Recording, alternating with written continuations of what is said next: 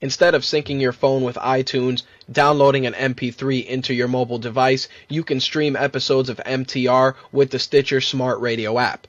Stitcher allows you to listen to My Take Radio via your 4G, 3G, or Wi-Fi connections. Downloading it is quick and easy. Head over to Stitcher.com/MyTake, and you'll even be eligible to win some money.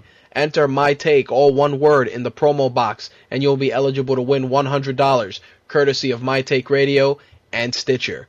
MTR Live starts right now.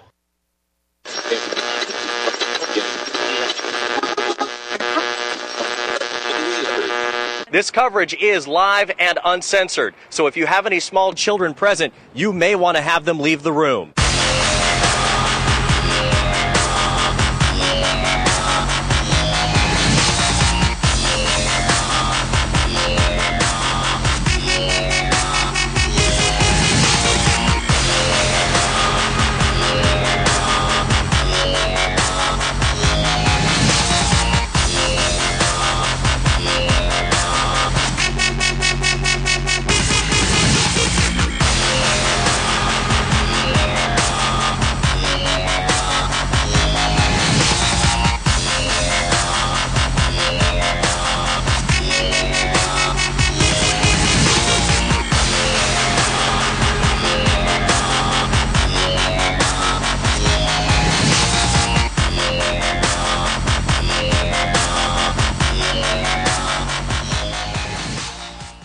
What's up, guys? My Take Radio episode 150 for Thursday, August 9th, 2012.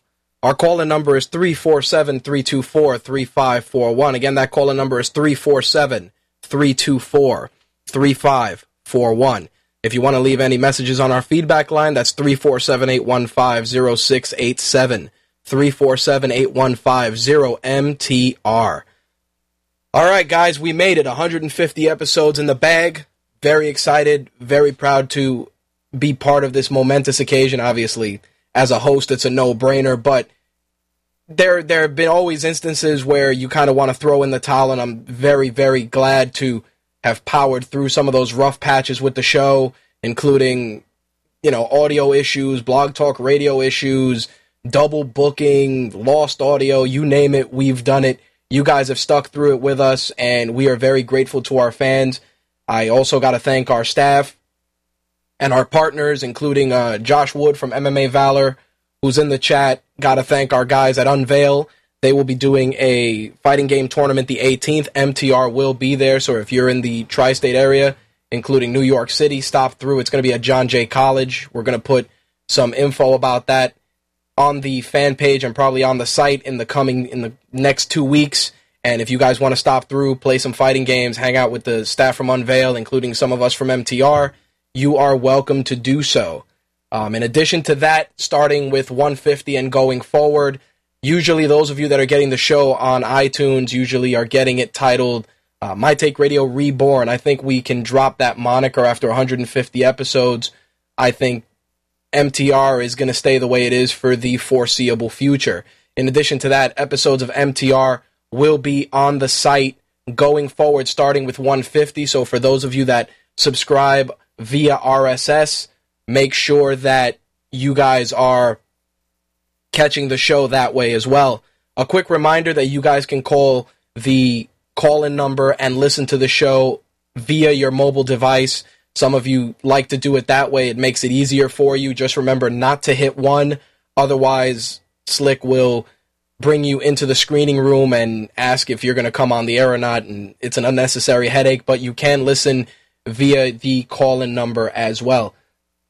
You can also get the episodes, like I've said, via the Stitcher app, My Take Radio's app, of course, and also via iTunes. So make sure you do that. Leave reviews. We'd really appreciate it. One thing I did want to announce, Stitcher sent me an email stating that they are officially going to be available for BMW vehicles, Mini Coopers, in addition to Ford vehicles as well. So if you have a BMW or a,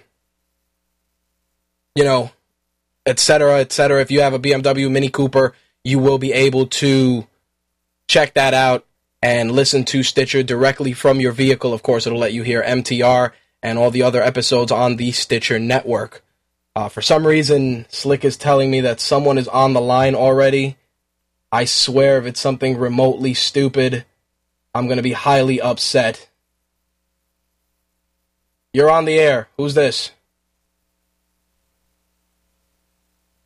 You're on the air. Who's this? Hey, this is Josh with MMA Valor. Hey, dude. What's up? I just wanted to call in real quick and just congratulate you on the 150th show, man.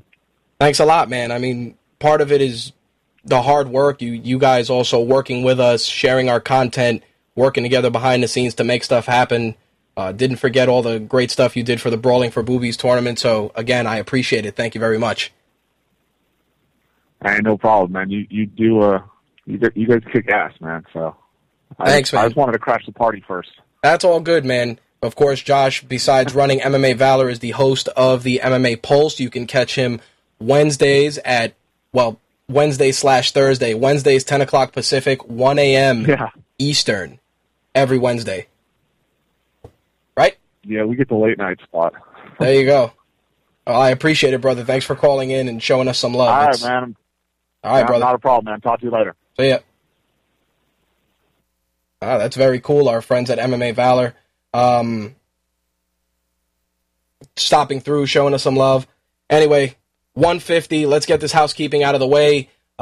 Still on the quest for 5,000 fans, of course. Make sure to share MTR with people that like MMA, wrestling, video games, and entertainment news with a little dose of snark. We are here to deliver for you. Let's hit that 5,000 mark going forward.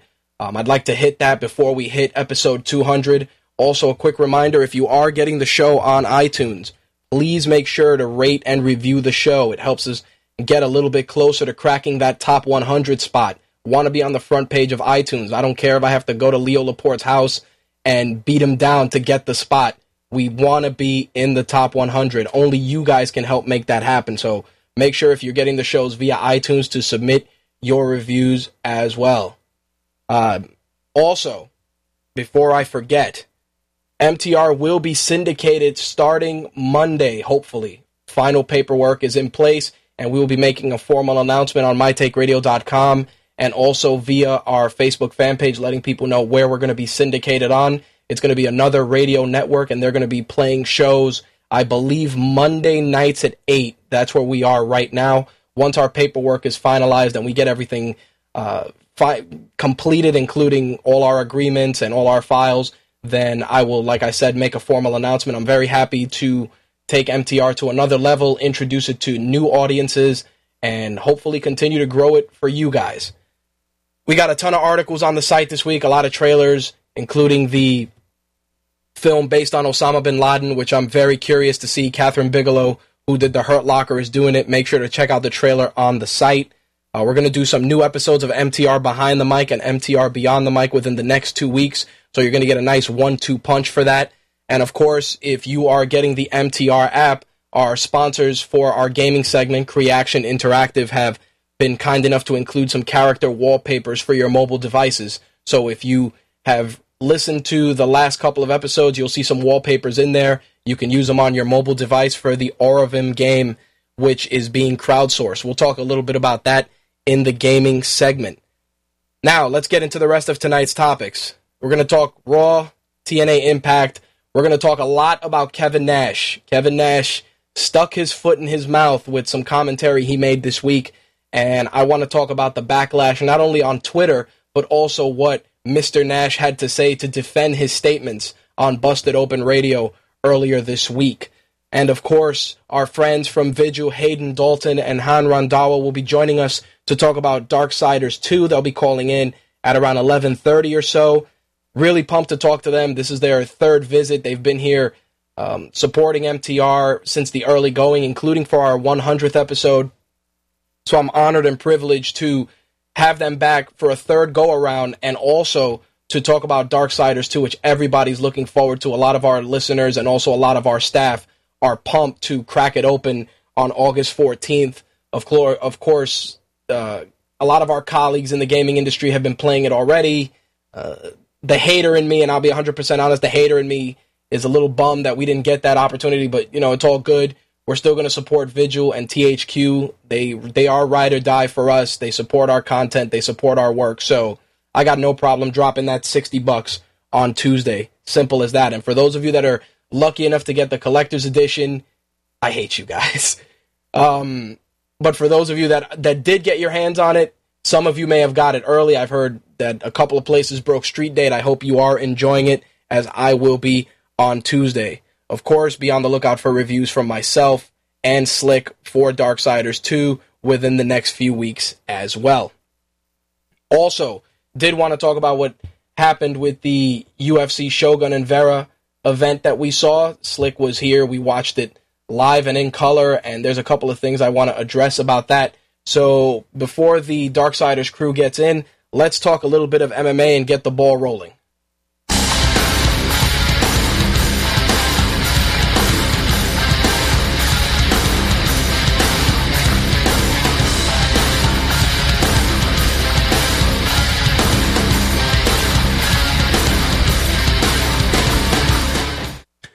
So UFC on Fox happened this past Saturday, the main event.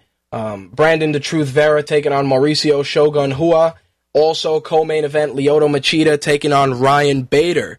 Now, all of these fights had championship implications. The winners of the main event or co-main event, whoever had the best finish and had the best performance, will be getting a shot at John Bones Jones. Now, a lot of people have made quite a bit of noise about all of these fights and all the fighters involved.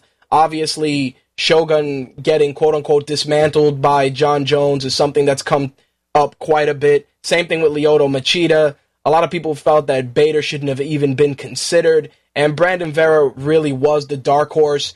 I was actually quite impressed with Brandon's performance, and I want to just talk about a couple of fights on that card that I really, really enjoyed. On the featherweight side of things, the Manny Gambierian-Omigawa fight, I really enjoyed. I was kind of pulling for Omigawa. I think the foreign fighters, they come in and they just, like I've said before, get the octagon jitters, but he looked really good in there. Gambierian, though, using a lot of strength, great stand-up, really engaging, kept the fight exciting. He took the fight via unanimous decision. I thoroughly enjoyed it. Some people, they talk a lot of shit about Manny Gambierian, obviously citing just the way he carries himself, but I think he's a great fighter in the featherweight division at 145. He's been in contention before for titles, and I think he's a guy that could do a lot of damage in the featherweight division. Like I said, I enjoyed that fight very, very much. The Ronnie Yaya Josh Grisby fight also took me by surprise, only because Grisby, 14-3, very solid fighter, came in, got caught in a north-south choke position by Ronnie Yaya. Really great Brazilian Jiu-Jitsu on display. Very impressed with that submission. Bummed that Phil Davis and Wagner Prado couldn't go down the way it should have. Obviously, an eye poke from Phil Davis kind of fucked things up because Wagner Prado could not continue. The ringside doctor called an end to that fight, so there was a no contest due to an unintentional foul. I was kind of bummed about that. Very happy for the returning Mike Swick. He looked really good in his fight against DeMarcus Johnson. I was so torn in this fight. I like DeMarcus Johnson. He's a cool dude. Does a lot of work with Middle Easy, which is a great MMA site. And I was so torn. I was glad to see Swick back in there. He looked lean at 170, and he caught him with a beautiful, beautiful strike in the second round. Caught him nicely. It was a right to the face, and DeMarcus Johnson was out. Awesome win in the second round. Very impressed. Joe Lazon and Jamie Varner, also I was expecting a war, and they delivered. They gave us 3 beautiful rounds of fighting, just exchanging submissions, stand-up. It was epic from start to finish. Joe Lazon secured the victory with an awesome triangle choke at the end of the third round, which I really enjoyed.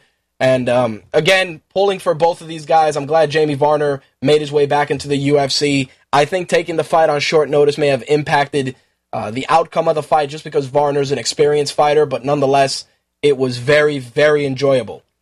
Now, Lyoto Machida and Ryan Bader was, and, Slick can agree with this, I felt it was kind of boring, only because watching Machida fight is very tough on the eyes. He tends to carry himself as a counter striker, which is his bread and butter. But to the casual observer, you lose interest very quickly. Now, the way Machida works is he goes, he dances around, he kind of makes his opponents play his game and engage in a way that only he can set. Usually most guys, they'll come in and they'll either stand and bang or maybe they'll shoot for the takedown. The way Machida plays this game, he tends to get ready to confuse his opponents to where they make mistakes. Very intelligent, very smart, but to most people, just highly, highly boring. Now, he finished Ryan Bader with a beautiful counterpunch. I was shocked the way it went. It was so quick, so sudden. He dropped them in round 2, and that was it. The knockout, very academic, very nice. It almost looked like Ryan Bader ran into it. He ate a couple of punches once that first punch connected, and Lyoto Machida ends the night with a highlight reel knockout. Now, Shogun and Brandon Vera, the pride fan in me really wanted Shogun to win. Just a violent fighting style that he has coming out of the Shoot Box Academy. Going in there with Brandon, the Truth Vera, who's been trying to make a comeback. He's been doing really well. They definitely did some really great stand-up in the early going. Shogun looked really good. In the later rounds, going into the championship rounds, Shogun definitely started getting winded. Now, a lot of people are blaming poor conditioning, etc., etc., etc. I honestly think that it wasn't a matter of poor conditioning. I just feel that the way that Shogun fights is just, it's rapid fire. There's no dancing around. It's constantly in your face, ready to engage, punches, knees, getting into the Muay Thai clinch, getting into head kicks. Same thing with Brandon Vera. Brandon Vera was very game. He looked pretty good. I like the way he looked. And you know what? When he was adjusting his mouthpiece, he got caught. And a lot of people were saying that, oh, you know, Shogun's lost a step, etc., etc. I think Shogun, what happens with him, and Bloodstained Lane mentioned it in one of his recent vlogs, was the fact that when Shogun comes off of long layoffs, his performances aren't quote-unquote as good as when he comes in after back-to-back fights. Now, you can make a good argument for that, and to a degree, I feel that is true, because he came in, when he took the belt from Machida, he looked amazing in that fight. Then there was a bit of a layoff when he fought John Jones, but John Jones, not to take anything away from him, John Jones is a tremendous athlete, and he really just took it to Machida. It's just the evolution of the sport as a whole. Brandon Vera, I really liked the way he performed in that fight. Anybody that thought he performed terribly, you guys don't watch enough MMA. I felt he was very good in that fight, and maybe he just needs to tighten up a couple of things, get in there, because to be able to hang with Shogun, you know, guys like Forrest Griffin, Lyoto Machida, they can attest to not faring so well against him. So, I was, again, an admirable performance by Brandon the Truth Vera. I liked the card from start to finish. It was very good. Some bonuses got handed out, and a lot of good money was given out. I mean, the funny thing was that Joe Lazan actually ended up taking 2 bonuses. He took the Fight of the Night bonus, and he took the Submission of the Night bonus, so he walked away with $100,000. Also, Knockout of the Night went to Mike Swick. He got $50,000 for his performance.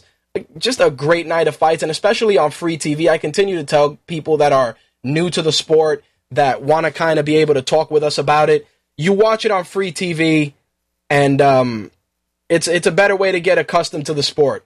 I see Ben is in the chat. Ben wrote a very great post about the fight between Vera and Shogun. He you know, Ben feels that the fight was very sloppy and it wasn't that good.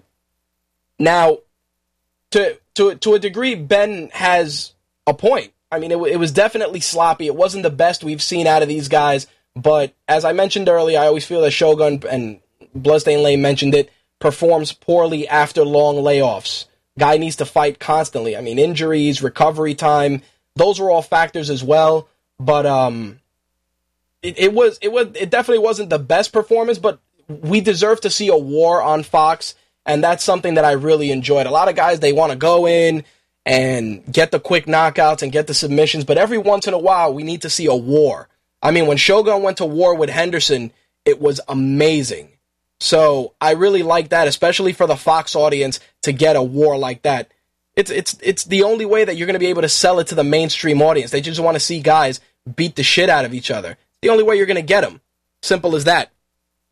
All right, let's get into the other MMA news. I got to give a shout out to our friends at Take On Productions, a Muay Thai promotion out of New York here. They're going to be doing their Battle at the Bally's in Atlantic City this weekend. A lot of great fights, and I got to congratulate them because they actually got a TV agreement. So for those of you that have Comcast, you'll be able to watch those fights live from Atlantic City this weekend. So congratulations to Take On Productions, big supporters of MTR and their deal now with MSG Sports and Comcast as well. Great night of fights for those of you that have never seen Muay Thai.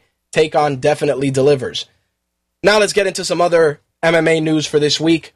Dana White spoke to MMA Junkie recently talking about the possibility of a 115-pound division coming to the UFC down the road. He did go on record saying that it will happen. He doesn't know how soon, but it's something that's definitely under consideration, especially with expansion into Asia, Mexico, and South America, where traditionally he feels that they are smaller guys. He went on to say, I have a feeling that the 125-pound division is going to be as nasty as 155 and 170. There's going to be a lot of talent there. At 125, I think you're going to see a lot of Hispanic and Asian fighters coming to compete at that weight. Now, the problem with that is, and this is something that Ben's elaborated on when he's been on the show, and we've talked about it as well, that you have to continue building your other divisions. I mean, yeah, 155 looks good, 170 looks good, 185 looks good, but you got to work on 145. You know, you got to if you're going to start bringing in 125, you got to work on 145. There's still a bit of a gap there in terms of the competitors in that division. And the one thing that concerns me having so many divisions is that guys will continue to just jump around from weight class to weight class, pulling the proverbial Kenny Florian, which is don't do good here, let me drop down, let me go here, let me go there, to try and find a way to get that belt. Now, I'm not knocking that mentality, but a lot of these guys don't fight enough in a certain division before they even contemplate a jump to another. Now, in different cases, it works to see some of those great fights. Like right now, a lot of rumors about Anderson Silva dropping to 170 to fight GSP. Okay, see, that fight, you want to drop down, no problem. They're saying Anderson Silva may vacate and drop down to 170.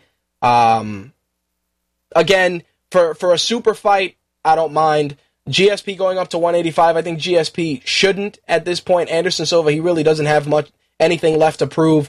Like I watched in a couple of Bloodstained Lane's videos, he said it best. Anderson Silva's at a stage in his career. The guy's 16-0 in the UFC. He's there for the big money fights. That's it. Give the fans those amazing fights that we want to see, and let's keep it at that. Anderson Silva at 185. Sure, there are fights with Chris Weidman, Michael Bisping. There's a lot of guys in there that he can fight, but in terms of draw, pay-per-view money, there's really nothing left for him to prove in that division. Now, if he drops down to 170 and makes a run for the belt at 170 and does the super fight with GSP, then we're looking at something a little crazy right there, because obviously, you know, that 16-0 fight streak going down to a lighter weight class where the waters are treacherous, because there's, you know, GSP, Carlos Condit, Nick Diaz.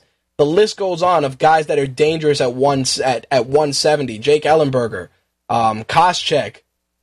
I mean, you know, Anderson Silva striking against GSP's, I guess, smother and cover, if you want to call it. Yeah, GSP works out with Freddie Roach, and he has some really good hands, but Ben even said it in the chat that at 170, GSP would get killed by Anderson Silva. I think that Anderson Silva's striking is on a whole other level, and dropping to 170, the super fight definitely would be an amazing payday for the UFC. I don't mind seeing that at all. I really don't like what I've talked about on numerous episodes, where, you know, John Jones doesn't want to fight Anderson Silva because they don't want to hurt each other's legacy. This bullshit.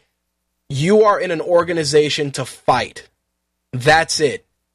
It doesn't matter if you're the face of the organization or not, or if you guys, your wives are best friends, or you guys train together. None of that matters.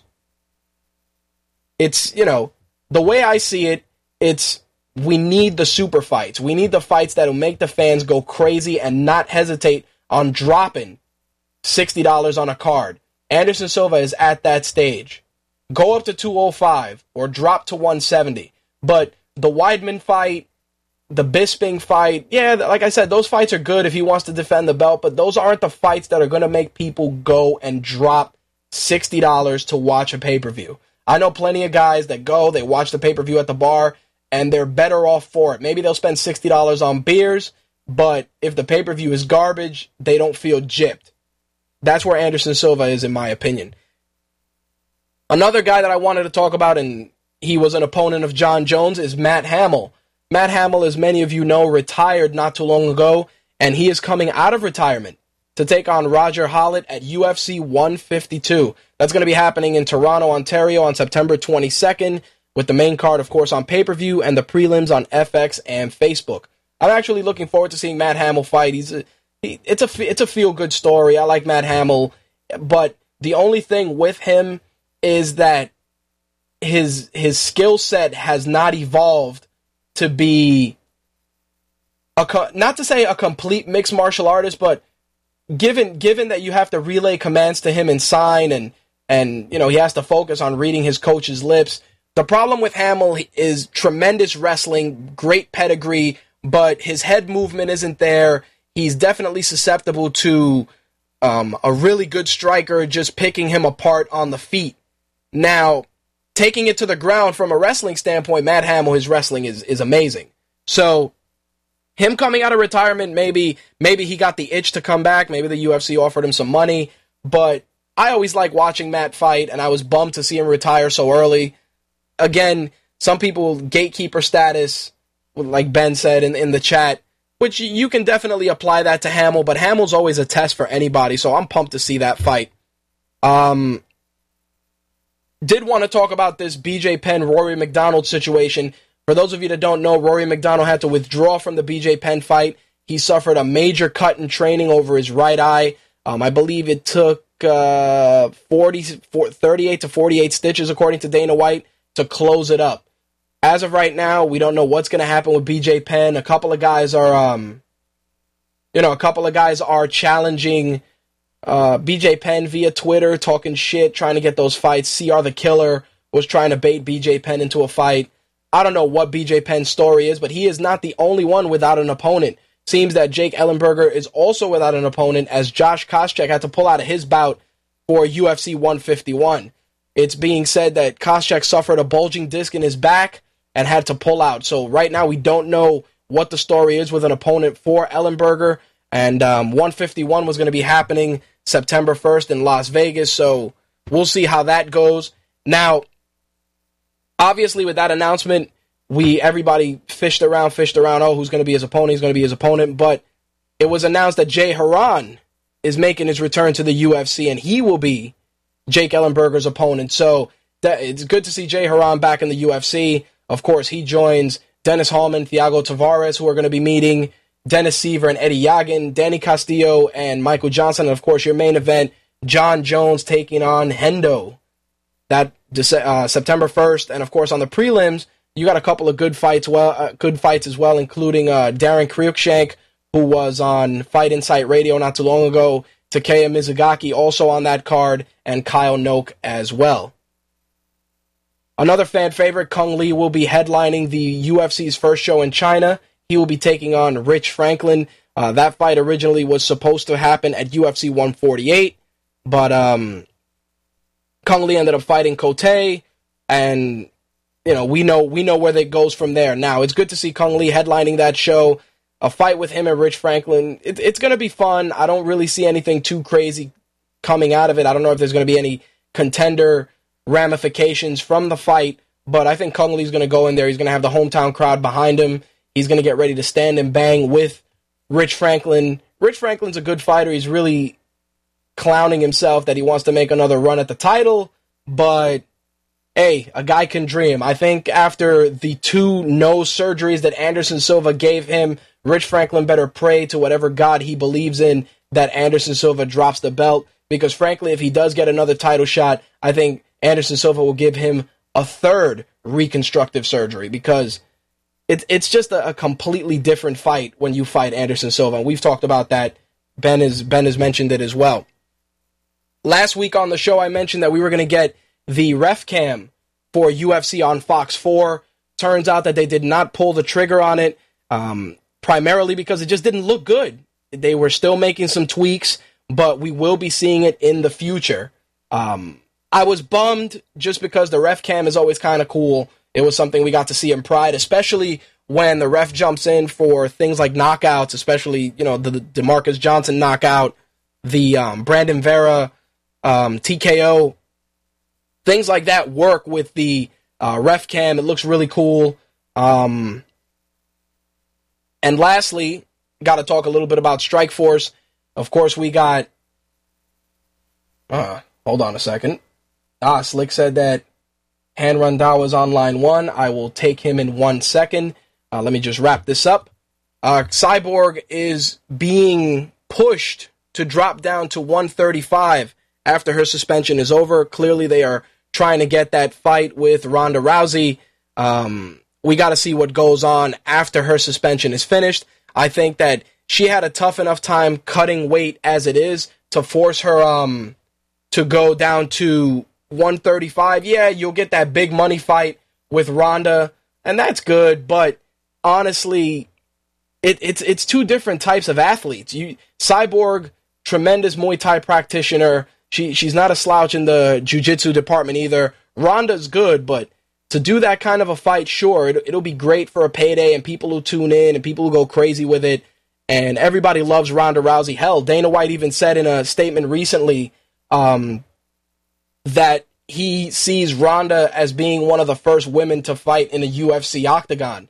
So Dana White, of course, flip-flopping as usual. This is a guy that said, female mixed martial arts, blah, blah, blah. And then he started softening his stance as soon as he realized that there's legit money to be made. If you guys saw the weigh-ins a couple of days back, you saw that he had a Ronda Rousey t-shirt with the ESPN Ronda Rousey cover on. This is the same guy, like I said, that kind of spoke not negatively about female mixed martial arts, but definitely did not push the case. Now he's talking about, Ronda can fight in a UFC cage in the future.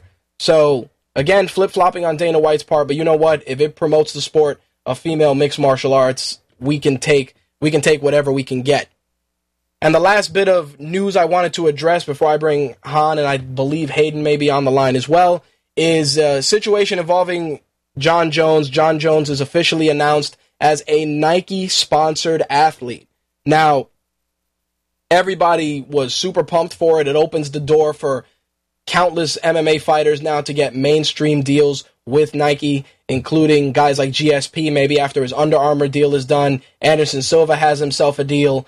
The crazy thing is that CM Punk actually is part of this controversy. When the global endorsement deal was announced, CM Punk stated, "Let's reward more drunk drivers with endorsement deals. #responsibility." Of course, we all know CM Punk is straight edge. He doesn't drink. He doesn't do drugs. He doesn't smoke. Was referring to what happened with John Jones May 19th when he crashed his Bentley into the utility pole. Now, I can understand where CM Punk is coming from, and when Ben and I discussed this on the fan page, Ben was saying, what's the deal with the sponsorship if Jones loses?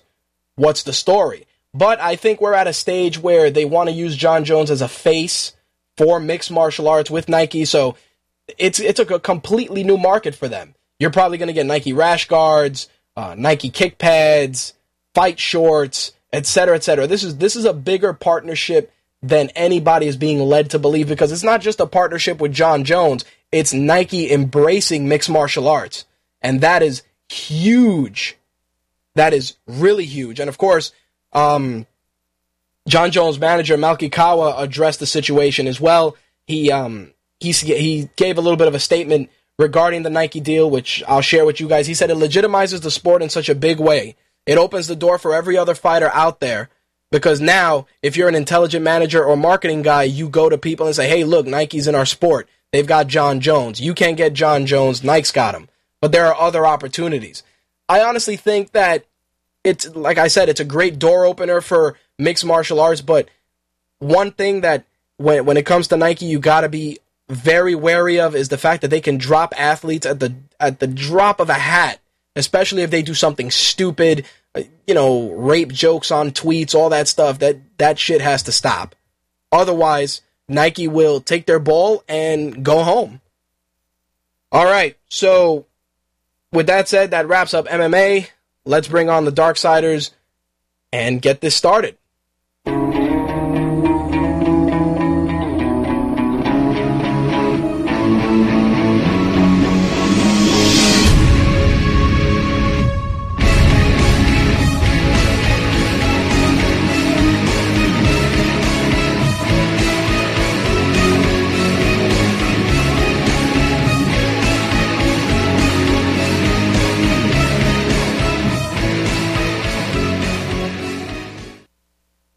Hayden, what's going on, brother? Welcome back. What's up, Rich, my man? Yeah. How's everything? Doing good, man. Doing very good. Let me bring bring him in as well. Han, what's going on? Hey, what's up, man? Welcome back. What's up, Hades? What's up, my crazy chic friend? It is great to have you guys back. Of course, you guys doing your third appearance with us. First time when Darksiders dropped. Second time when you guys broke 1 million copies. Now for Darksiders 2 and for our 150th episode. So pumped to have you guys here. Looking forward to Darksiders 2 next week. How have things been? I know, Hayden, you've been dealing with some stuff behind the scenes. How's everything? It's been absolutely brilliant. I mean, obviously it's been a little bit different than our first project. We weren't really that well known, so it was a bit more low key. But now it's been an absolute revelation, really. I mean, media interest, press interest, and merchandise interest, like everything, press, public. It's been absolutely amazing. So we've been doing a lot more like press tours, and magazines have wanted to speak to us a little bit more, spreading the word about the game. It's amazing. It's people like you and the podcasts and the listeners and everything like that really helped us get the word out about this game, so we're very thankful for that. That's why we're more than thankful to come back and speak to you guys again. Han, what about you? How have you been holding up, especially now that Darksiders has just become a life of its own? A lot of what just Hayden said is pretty true. I think a lot of us are just kind of recovering because we were at the end of a game, we're kind of all going into crunch. And some of us are kind of taking a little bit of time off and sort of convalescing, just letting the dust settle, I guess. We're kind of like blinking at the daylight and we're like, wow, this is kind of like 6 o'clock, what do we do now? And normally we'd be like being crazy and working at and finishing off the game. So there's a little bit of DLC work going on. Other than that, it's really kind of winding down. We're kind of just sort of trying to re-energize and gearing up for something fresh and new. So, but it's been a great ride though. Well, one thing I wanted to start off with is how quickly did you guys start working on 2 after everything died down for 1? Did you guys have a bit of a layoff, or was there a decent amount of time between? Because it almost feels like yesterday when I spoke to you guys and you guys were wrapping everything up. You guys had the million units moved for the game. Everybody was celebrating, and to jump right into 2, it felt like it just came and went so quickly. Yeah, well, what happened for us is basically worked really hard to finish the first one off. So that basically Vigil and THQ basically turned around and said, "You guys take a month off and just relax, decompress, have fun." So they gave us a month off, and we had a good time. We had an awesome wrap party. Everyone had a really good time. And then we came back and said, you know what, we're not really sure how this is going to sell, but, the initial press is good. Let's just start coming up with ideas for a second one. So we actually went straight back in and started coming up with ideas and how the second one was going to work, like pretty much day one. So we went back to the original sketches that Joe did, and Han and his boys started doing concepts of what we could do with, a new world. And we started flashing around story stuff for the first month or so, and then, it started to flesh out in pre-production and started to come up with ideas. Like I said, it all pretty much started day one when we got back. So, yeah, it was pretty busy. Yeah, now we're seeing so much more Darksiders merch, a lot of stuff with, Project Triforce. We're seeing statues, we're seeing all that. Did you think that the game would reach this level in such a short time? I remember getting my mini statue of War when I got the game, and I sent you a tweet. I'm like, Hayden, I got it. And it kind of stopped there, and then it just snowballed into all this stuff. The art book dropped, the soundtrack, tons of stuff came out. Did you guys expect it to get this crazy? No, I mean, not. Obviously, we always had high hopes that it'd do well, but when you got someone like Joe Mad, he's an IP creator.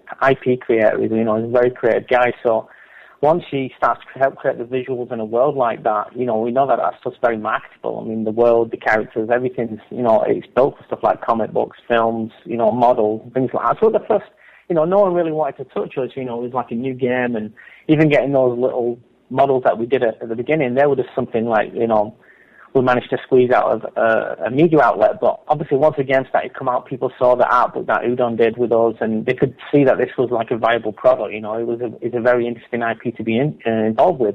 So as we got through Darksiders 2, you could start seeing that people started coming to us like, we really want to do models for you guys, and then we got the War and Ruin model, and then you've probably seen the Samuel model that's out there as well by the Sota guys, and then obviously we've got the Triforce one coming out, the Project Triforce one coming out for Death. So people can see that it's a great product. And now, we've got people writing, like Aria's come along, he's done the Abomination vault for us, and we've got another one coming out in a few months' time called Death's Door, and there's the comics as well. I mean, it's been absolutely awesome. So this time around, people know that the public's excited by it, and they can see how, viable a product it is. So they've obviously seen the reaction from the public as well and gone, wow, these guys love this stuff. And I think it's done really well. I mean, the Udon book, I think they'll struggle to get that now. I think I've actually seen it going for like $200, which is ridiculous. And it's really shocked everyone. They've even done like second runs and they're sold out. And, we're obviously working on a second one as well. So it's just been,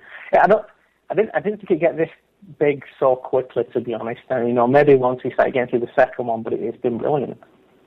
Yeah, I've been very, very blessed to be part of the ride. And with this second game, did the dev team had to grow to meet the demands of getting the game out, or did you guys kind of keep the same core group of guys and only sought out additional help for debugging and things of that nature? We always kept the core team from the first game. That's never changed. I mean, if anything, we added some people. We also, we got more people helping out from third parties. We got some people helping out in Montreal with props, and in China, a few other places. But most of the stuff is done internally. All our stuff is proprietary. So most of our stuff is done in-house, and we're only a relatively small studio. I mean, Hank can vouch for this. Most of the stuff done externally was really like art resources, really. Well, we actually had a really good relationship. Go ahead, guys. We had a really good relationship with the external departments. We had the external art director come in, and we kind of sat down for about a week, went through all the art style, because it's a pretty tricky art style to get. I've seen a lot of people try to emulate Joe's style, and they get pretty close, but they're kind of missing the core elements, which is motion. It's not just the physical style. And so I sat down and kind of with the art director, who was our external guy, and I was really pleasantly surprised by the results. We got absolutely great results. But the team, in answer to your question, did the team grow? We grew in knowledge.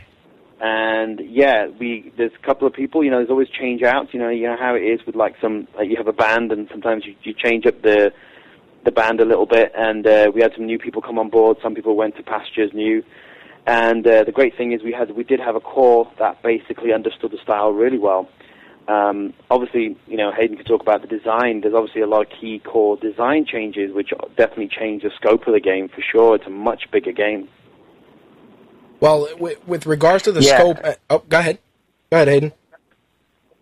No, I was just going to say, we did get some help near the end just from the original secondary team that we had at Vigil. Obviously some guys from the Dark Millennium team, the DMO team, came over and helped us out. And, because we had such a big world to finish off, they helped out a little bit on, encounters with some of the creatures and some of our loot stuff, because they'd done a little bit of that as well. So they had a bit of experience on that side. So that they managed to come on and just on board to help us 3/4 through. Right near the end, we'd done most of the big work. It was really just kind of filling in all the content. So they were brilliant. Come help, to have those people who already knew our engine and our system and everything to come and jump on board was like really helpful for us. But we didn't grow massively bigger than our original team on the first one, and I think we're pretty proud of that. If you look at the size of the game that we've done this time around again, I think it's going to shock a few people. Yeah, the scope of the game, and based on so much of the stuff that we've been seeing, the pictures, all the assets that THQ has been sending me, it's giving me a brand new look at the universe that you guys created. But I did want to talk a little bit about the design elements that you were talking about. Transitioning from War to Death, I noticed that War, larger character, far more aggressive. Death, he has a slimmer profile, navigates a little differently than War does. When did you guys decide to go in that direction? Because, you kind of expected the trend set by War to continue between each horseman, but seeing Death and seeing him navigate the levels so smoothly, and like I said, he just kind of glides through the levels. Where did you guys get the idea to even start that type of a design? Well, what it all really stems back to is Joe's original concept. He did a concept for the Horsemen. You've probably seen them, the whole 4 Horsemen, with Strife in there, Fury's in there, Death and War, they're all in the same picture. Right, I've seen only the headshots. Yeah, he did like a full body shot, and basically he always had the Raven with him, and he had 2 sights on him, and what we gleaned from that was, right, okay, well, Death was very nearly the main character in the first game, so we said, right, it's going to be Death next time around, we know that for a fact. But we looked at him, and then we wrote down some bullet points of what he was all about, like what type of character he is. We said, okay, well, he's the arrogant one of the oldest one, and the kind of punk rock character of all the 4 of the Horsemen. He's kind of like their leader. And just by the looks of him, we thought, well, he's a lot more wiry than War. He's a lot more slimmer. He's more agile. So that we thought, right, okay, well, that means that we can extend our traversal a little bit more. Let him do some more interesting things through the environment, like the wall running vertically, horizontally, swinging underneath the beams, hopping on top of the beams. All that sort of stuff sort of fed into this kind of gangly, agile, fluid-looking character. And that's where all that basic stuff comes from. And then things like the loot and, the additional NPCs and the side quests and stuff like that, they were like big things that we wanted to do in the first game but never had a chance to do. So when we put all those things together, it came into what I like to think is Darksiders 2.5. I know people might have heard that quote before, but I think when they play it, I think they'll realise what I'm talking about, because the sort of reaction we've had from the media at these press events and stuff when we let them play the game, they've been very, very surprised on how much we've actually changed from the first one. But we managed to keep the core that was really important to the first game, which is, the melee combat and, the level design. The level design is absolutely crucial. That sort of style of level design and unlocking new items and things like that was very core for us to keep the same. So it felt like Darksiders, but it felt more than just like a new coat of paint. Well, looking at War's design and then Death, being an 80s baby, I saw shades of Skeletor from Masters of the Universe in Death's design, the coloring, little things here and there. Did you guys notice that in some of the designs, or was that something that was kind of done as a nod to that era and to that character? Just because looking at Death, especially since you guys added so much customization now, you can customize the way he looks, I was like, man, he really does look a lot in certain instances like Skeletor. Well, I'm not a big Thundercats fan, but I'll let Han answer that one. I don't think it was intentional, really. I think it's one of those things where basically as the more we introduced the colors, we decided that War, obviously the key color there was red, and we really wanted to push this kind of purple color. We tried a few different iterations, but purple seemed to be like a good color for Death, just to bring him out and basically make him unique to the other horsemen. And so really, it's funny how easy it is for people to start connecting dots and start, they can only take a few things for people to start thinking that it looks like something else. When you really look at them closely, Skeletor's face is actually bright yellow and he wears a hood. And Death is actually, there's times when he's actually a very pale grey, but some people, depending on what you're looking at, what screen or what publication you're looking at, he can look really blue.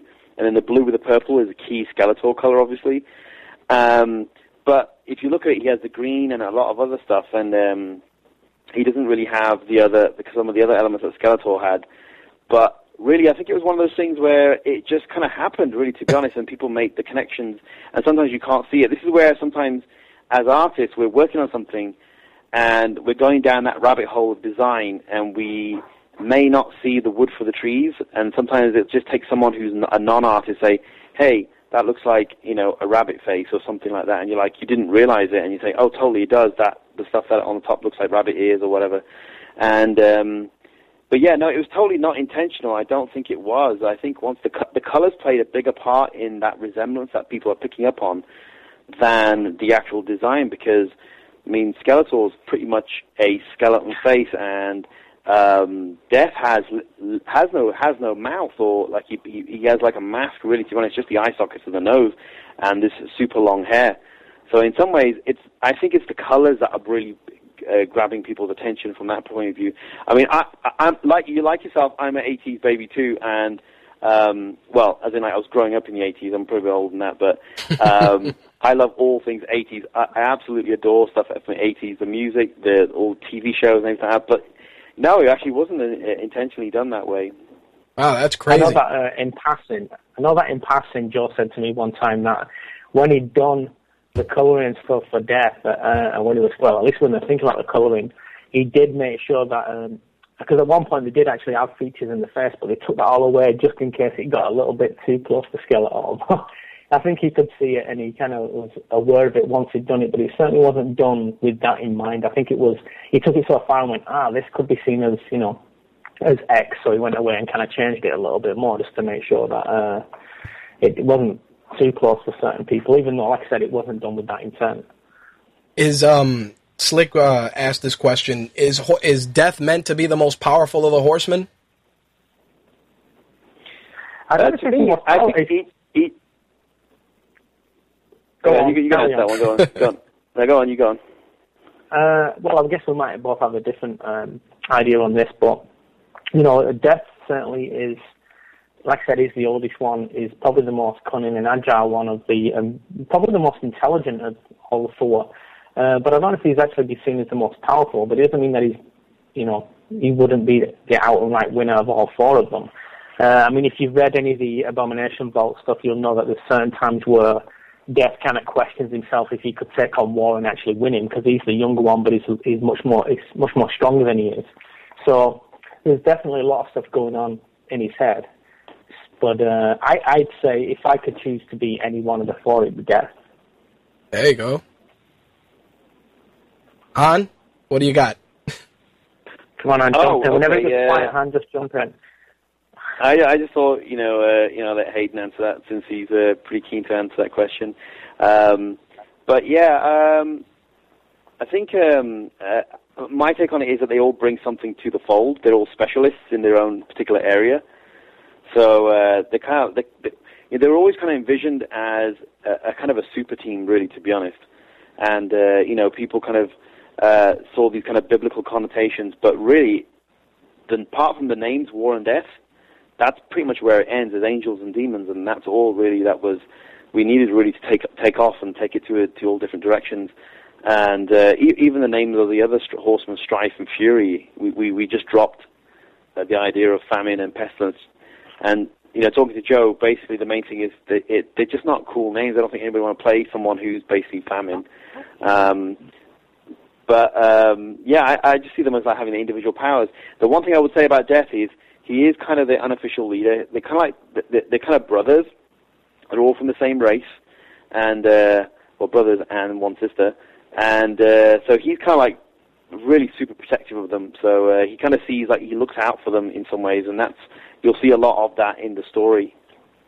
Well, one thing of concern, and a lot of our listeners brought it to my attention, especially as I put up more stuff, is the fact that Darksiders 2's story takes place during the same time period as the first game. Now, of course, for those of us that beat the game, War looks up, he says he's not alone, you see the other horsemen approaching. How did you guys tackle that? Because it kind of feels like, okay, it ends the game with War looking, the horsemen arriving. I'm sure you guys are going to tell me to play the game to find out, but Were you guys concerned that was going to be an issue for some people when they looked at it, because it's almost like playing part one all over again, you know?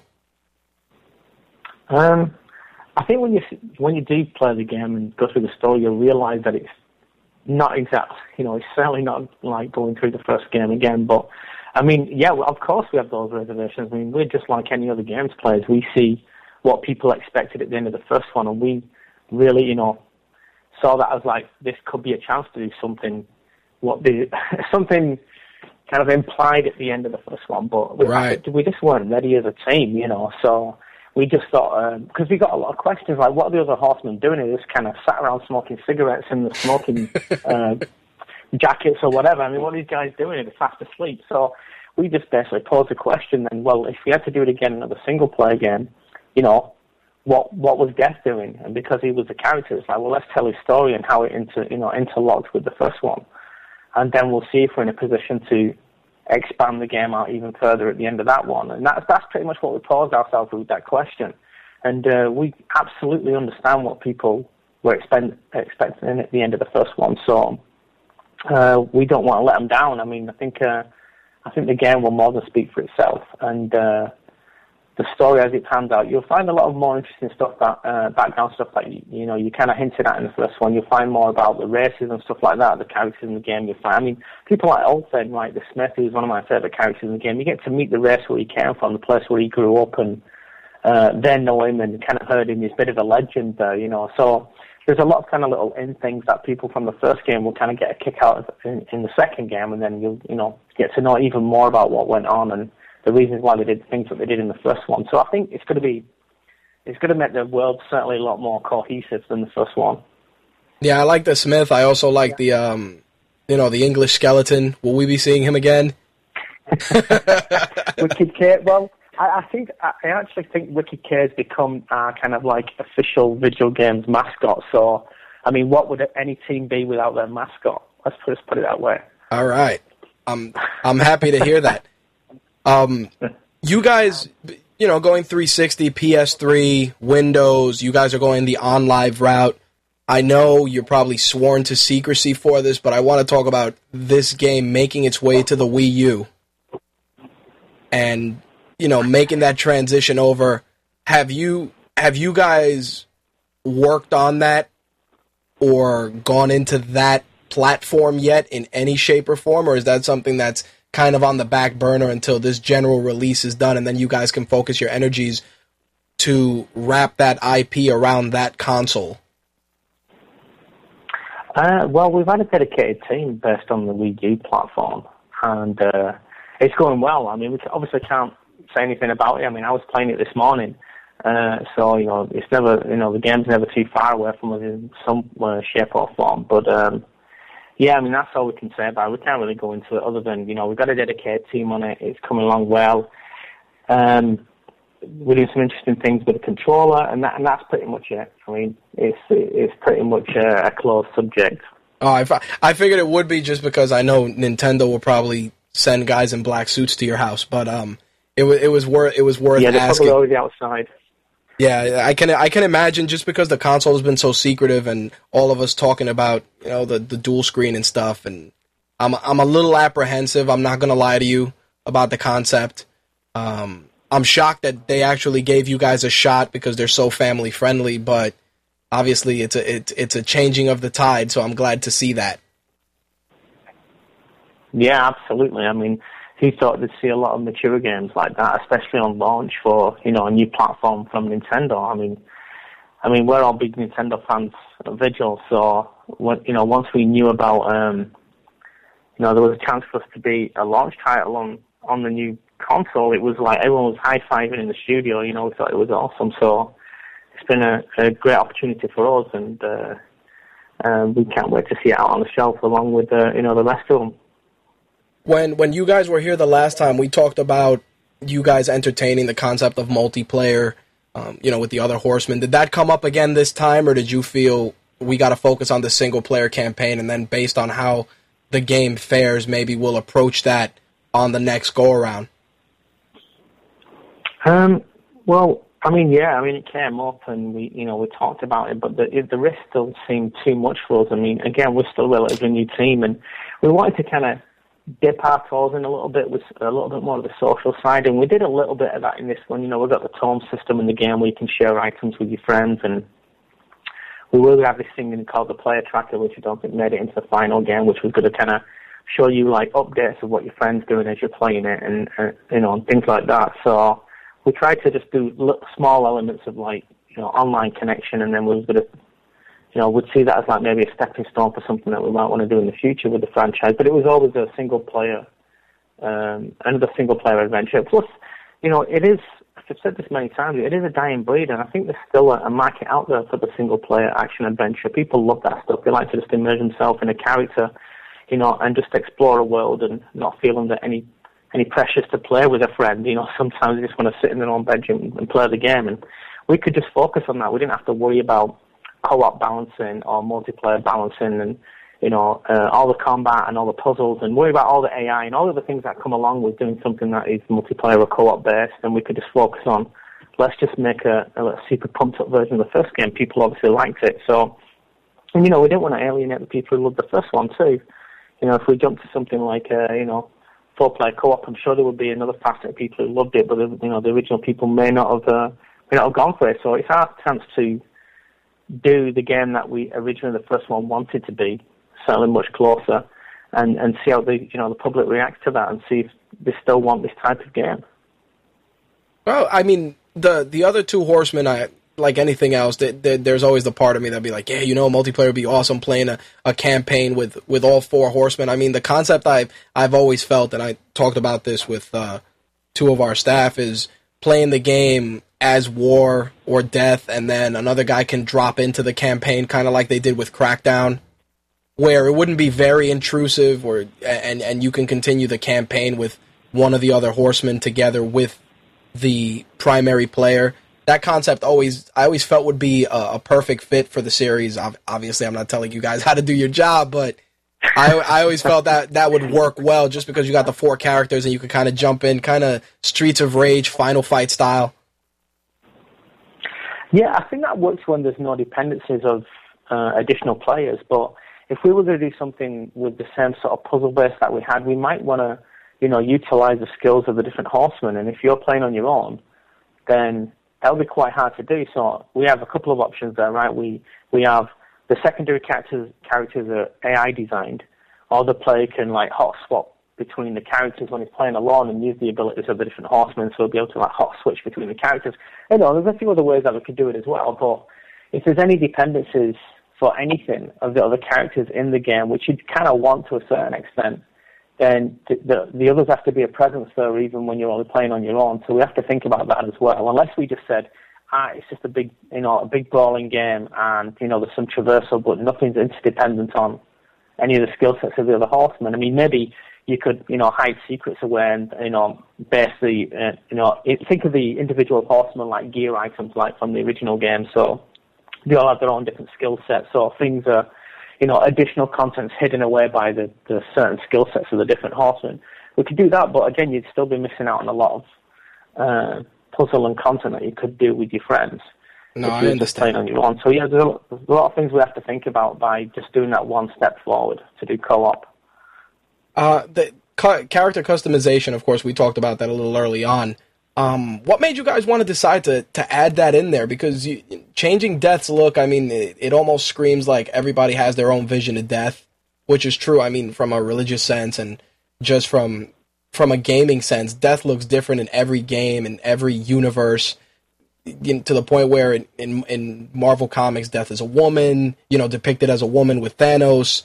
It varies. Why the character customization? Who came up with the concept and why? It was basically a group thing. I mean, we always knew we were going to do loot, right? So loot just automatically gives you, you can equip different equipment. So instantly you've got some sort of like customization there. And one thing that we wanted to do is that our vision of Death that you see traditionally is basically Death's Reaper form.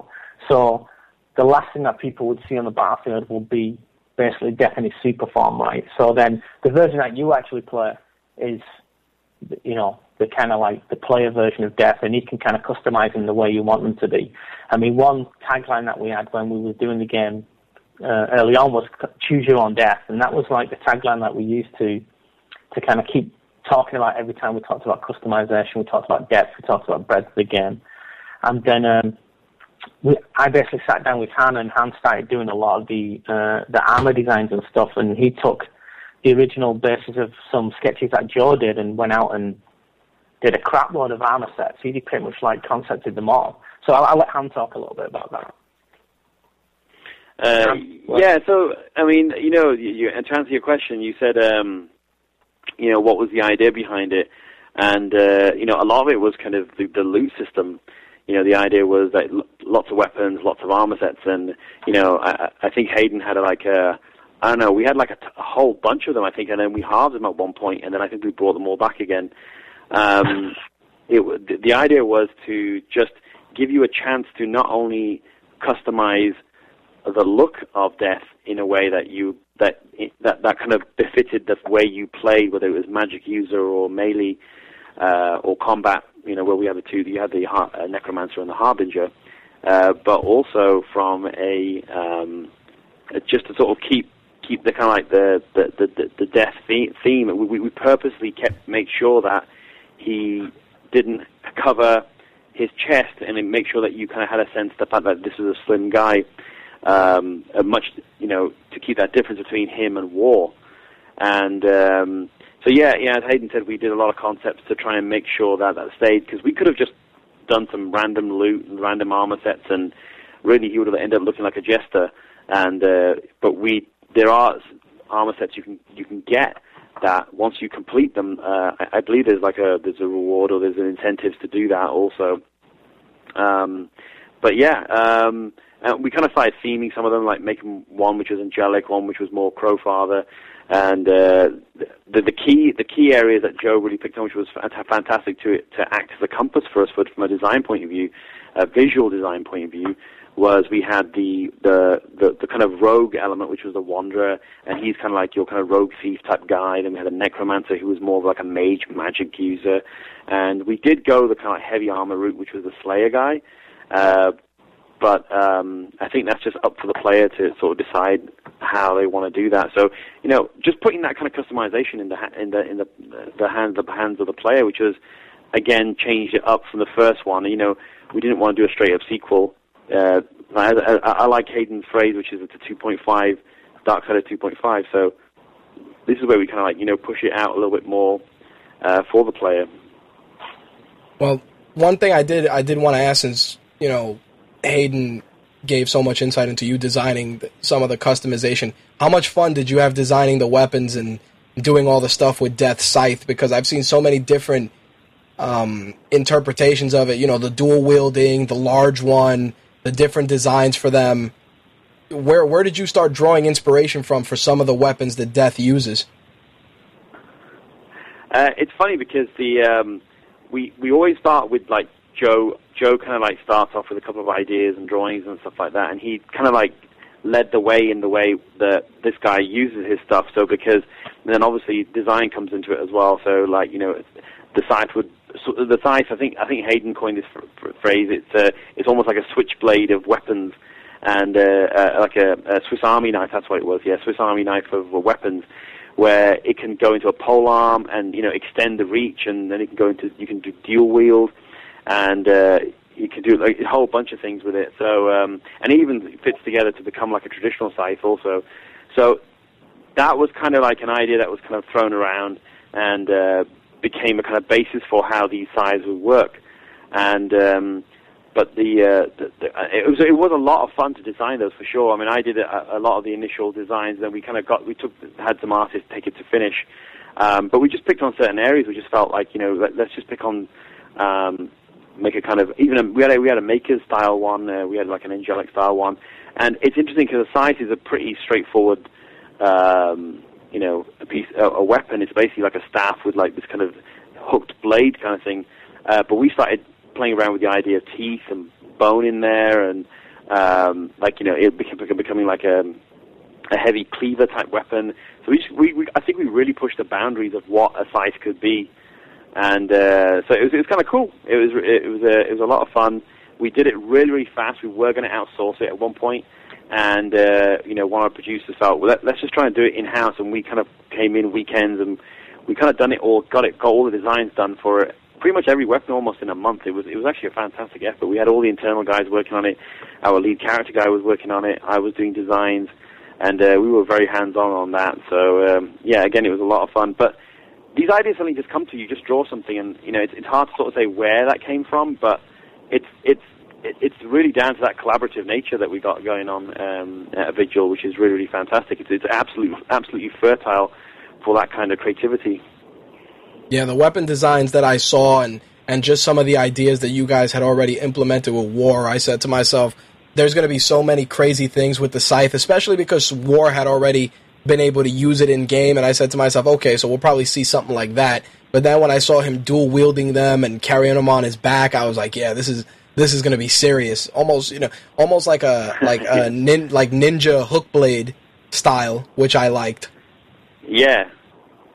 Very cool. Yeah, well, it left us really wide open. Yeah, it allowed us a lot to do a lot of stuff with the combat. So, yeah, we had a lot of fun, like, splitting it and throwing it out like a huge, like a shuriken blade and, like Hans said, polearm and all the rest of it. And it just allowed us to have two different fight styles as well. Like, we have this fast-moving style, and then you can do, like, delay moves where they'll put it into one big scythe and do, like, big swirling, like, 360 moves and things like that. So, visually and both design-wise, it allowed us a lot of flexibility.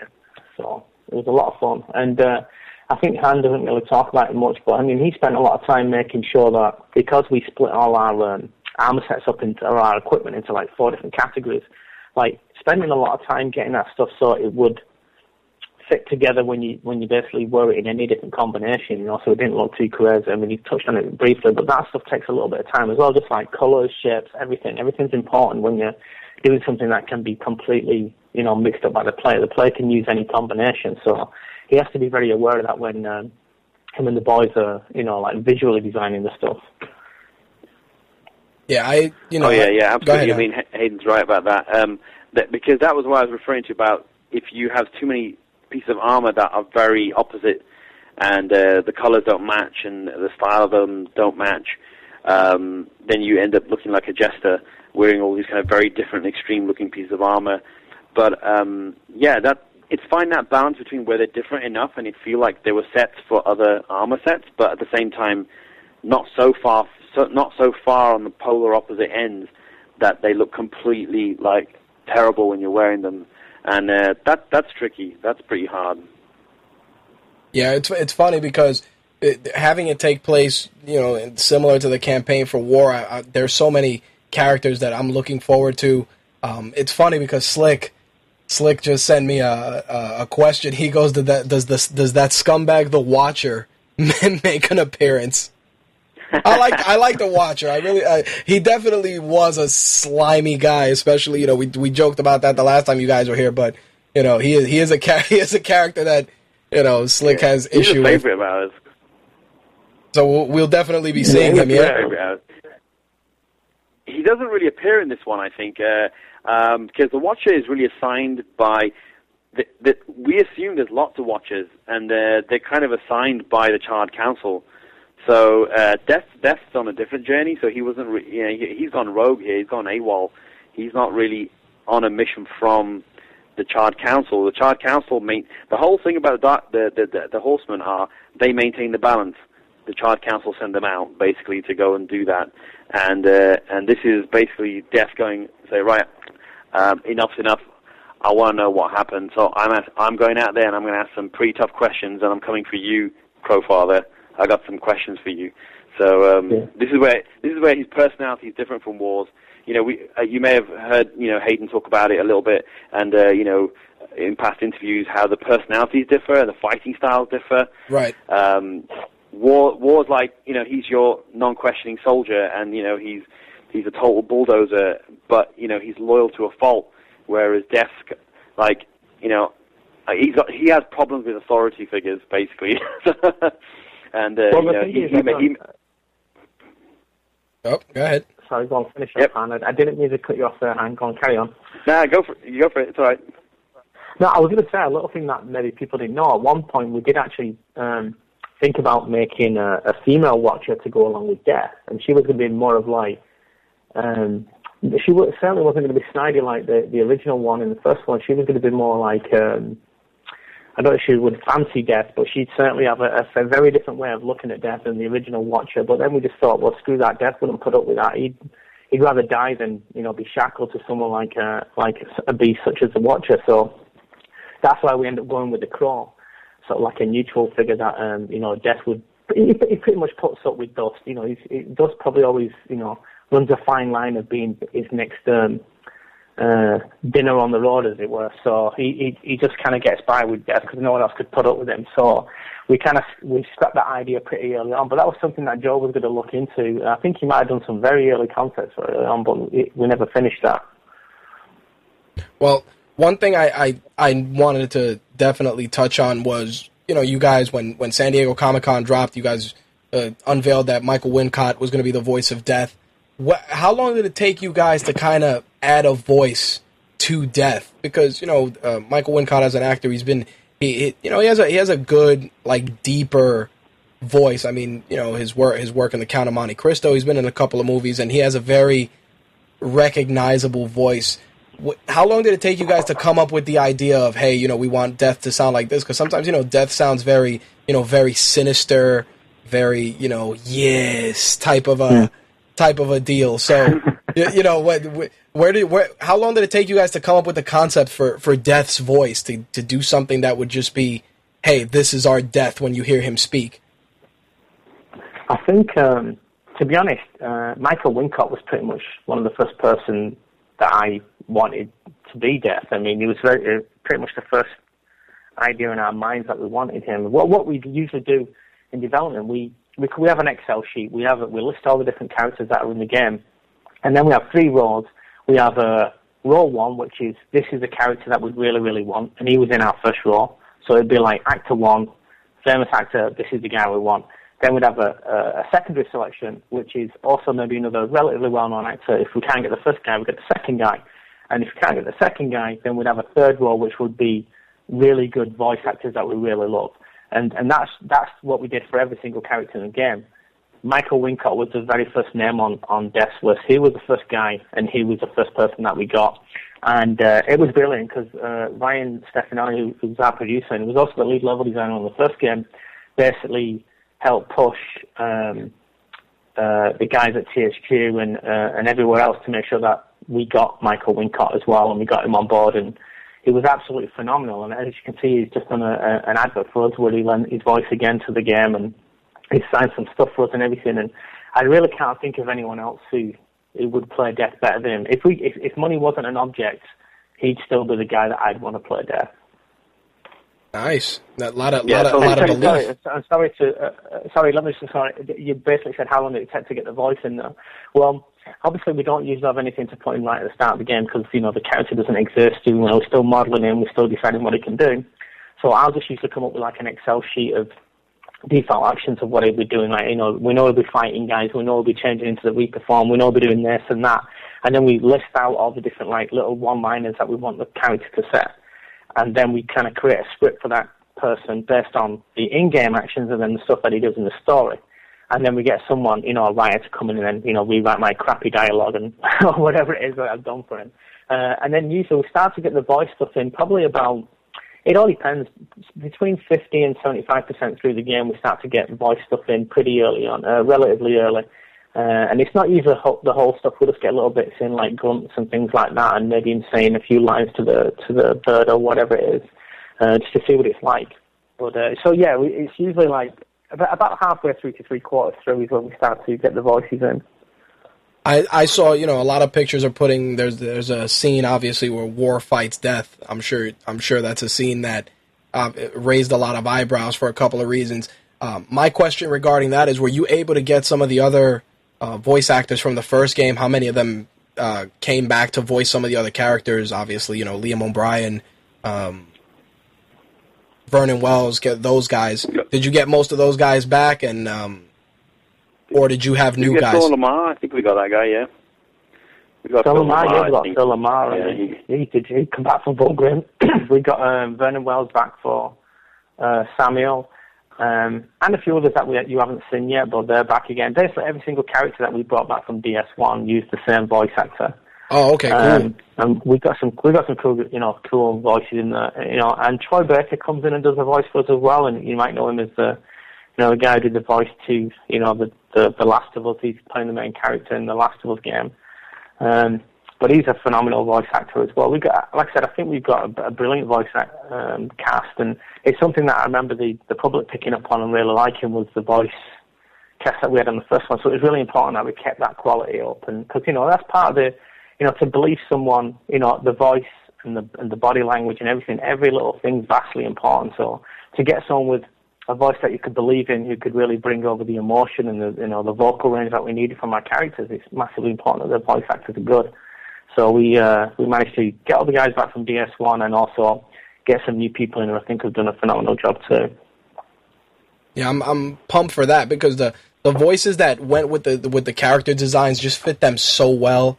I mean, like War had more of a nice booming voice versus now with Michael doing Death's voice. Death is more he has the more noble quality to kind of touch on what Hayden said, where Death is definitely a little bit more pompous, a little full of himself because he knows he doesn't respect authority, and he kind of has more of a chip on his shoulder than War did, and you can hear that in the voices. Absolutely, War's the sort of person like if like a general giving an order, he'd be right in there and he'd follow it to the law and he'd do an awesome job. Death would be, if it suits me, I'll do it. If not, screw you, I'm going to do my own thing. And that's pretty much the characters between the two. And I certainly think we've got the character actors to fully, realise those two different characters. And there's some stuff that Death does in the game which is pretty funny that you'll definitely see that sort of arrogant side of him come out. And you've probably seen a little bit of it in the trailers as well. He's got his snide one-liners with, my brother's. I forgot the line now. Oh God, my brother's fate concerns me. Yours does not. It's those like sort of one-liners that he says a lot through the game. That you'll really get to see his character a lot more. I gotta commend you guys on making sure Death rode a pale horse. That was one thing that stuck out to me immediately because when I wrote an article for the site, I said, "Behold, death approaches upon a pale horse," and it was so good to see that because it's something so small that most people may find to be insignificant, but it's something that just is synonymous when discussing death, whether in literature or just in general context. So it was really nice to see that, and it brought a smile to my face. I'm like, look at that, he does have a pale horse. Nice work. That's cool. I'm glad you kind of picked up on that.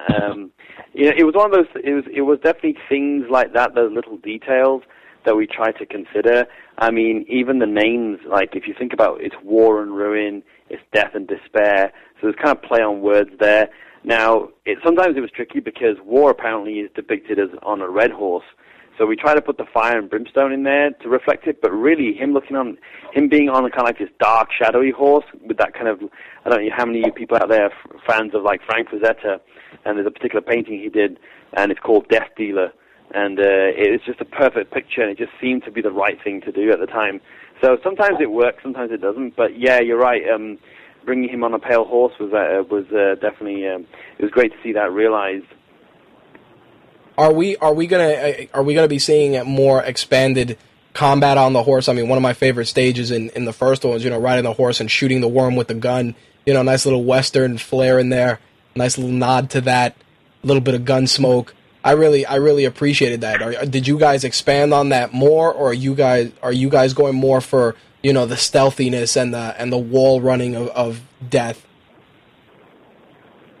We certainly did focus on more on just on traversal this time around, but there's at least one boss battle that you need the horse to beat the character with.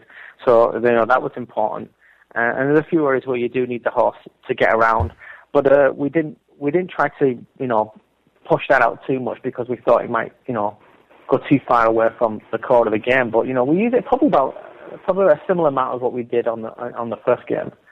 But certainly we wanted to give the horse right from the start because, we knew that we probably left it a little bit too long in the first game, and we've got such a big world this time around. It was important that you had, a fast way to get around right from the start.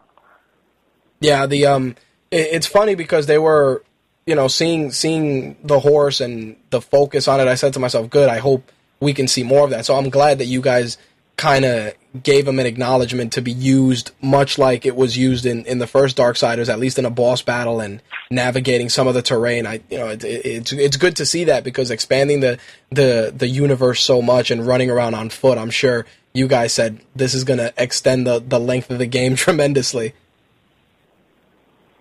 Yeah, I mean, the key thing people noticed straight away was that we gave the horse right from the beginning, actually, on Darksiders 2, where I can't remember how far it was, Hayden, that you got the horse in Darksiders 1.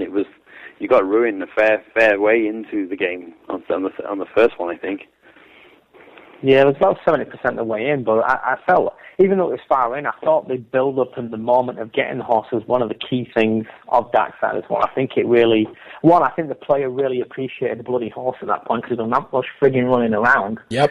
That being able to get on something that could get them around quicker is a big thing. But the fact that there was that union between the two, and the player gets to see that union, the war and the horse bonding as it did in the arena, that was it's a massive moment in the game. So even though it was far on in the game, I think when they got it, I think players really, really sort of, enjoyed that moment. And it was a massive moment for them. It was an epic moment. It was like, now I can be like a true horseman. And we really ramped up the damage when you got on the horse, so the players could see the massive difference between not just the traversal speed, but when they started hitting demons on the horses, were just like exploding guys left and right. So it was, I think it was important for us to do that because, there's definitely a connection between the rider and the horse. And I think that one was much deeper in the first one between the two. You actually got to see that.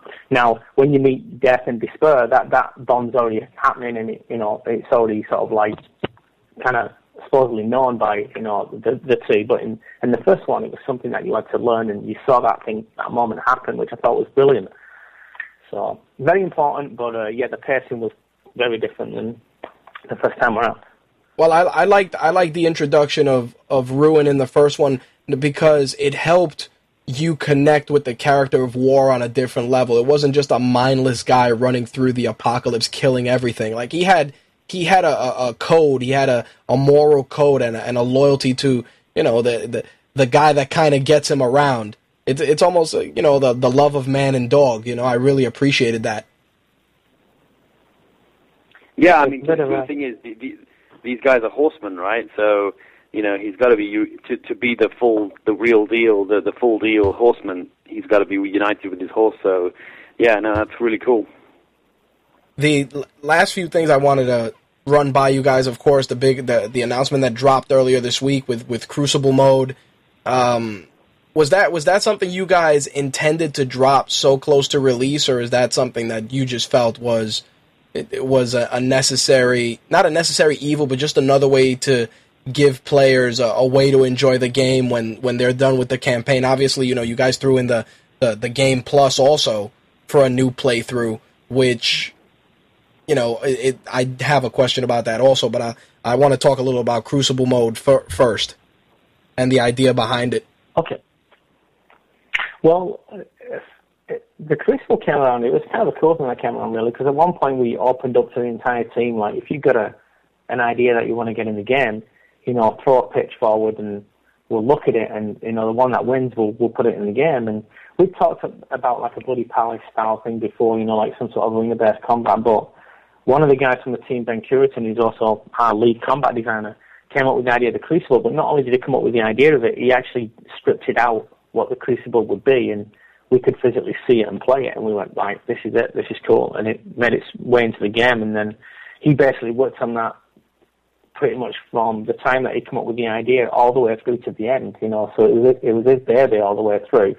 I helped him come up with, like, the scripting systems for the characters like Cargon, who comes from the Crucible and things like that, and some of the assets that he needed. So we basically just backed him to do the thing that he wanted to put in the game, which I thought was kind of cool. Because, usually when you work in a team environment like this, most of the ideas come from above and, the rest of the team work together to create. But this time, someone from the team just came up with a brand new idea and a whole new different components of the game, and we put it in the game, and I thought it was awesome.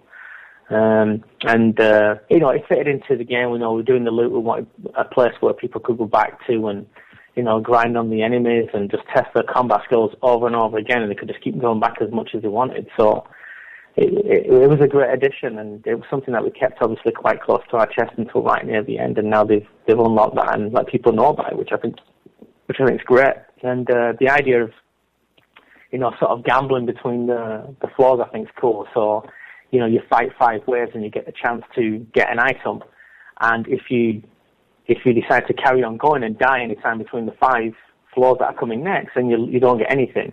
But if you keep going, the thing that's in the chest and the thing or the item that you get at the end of the 5 levels gets better and better. So the longer that you can hold out with not taking the prize, the better the item will be.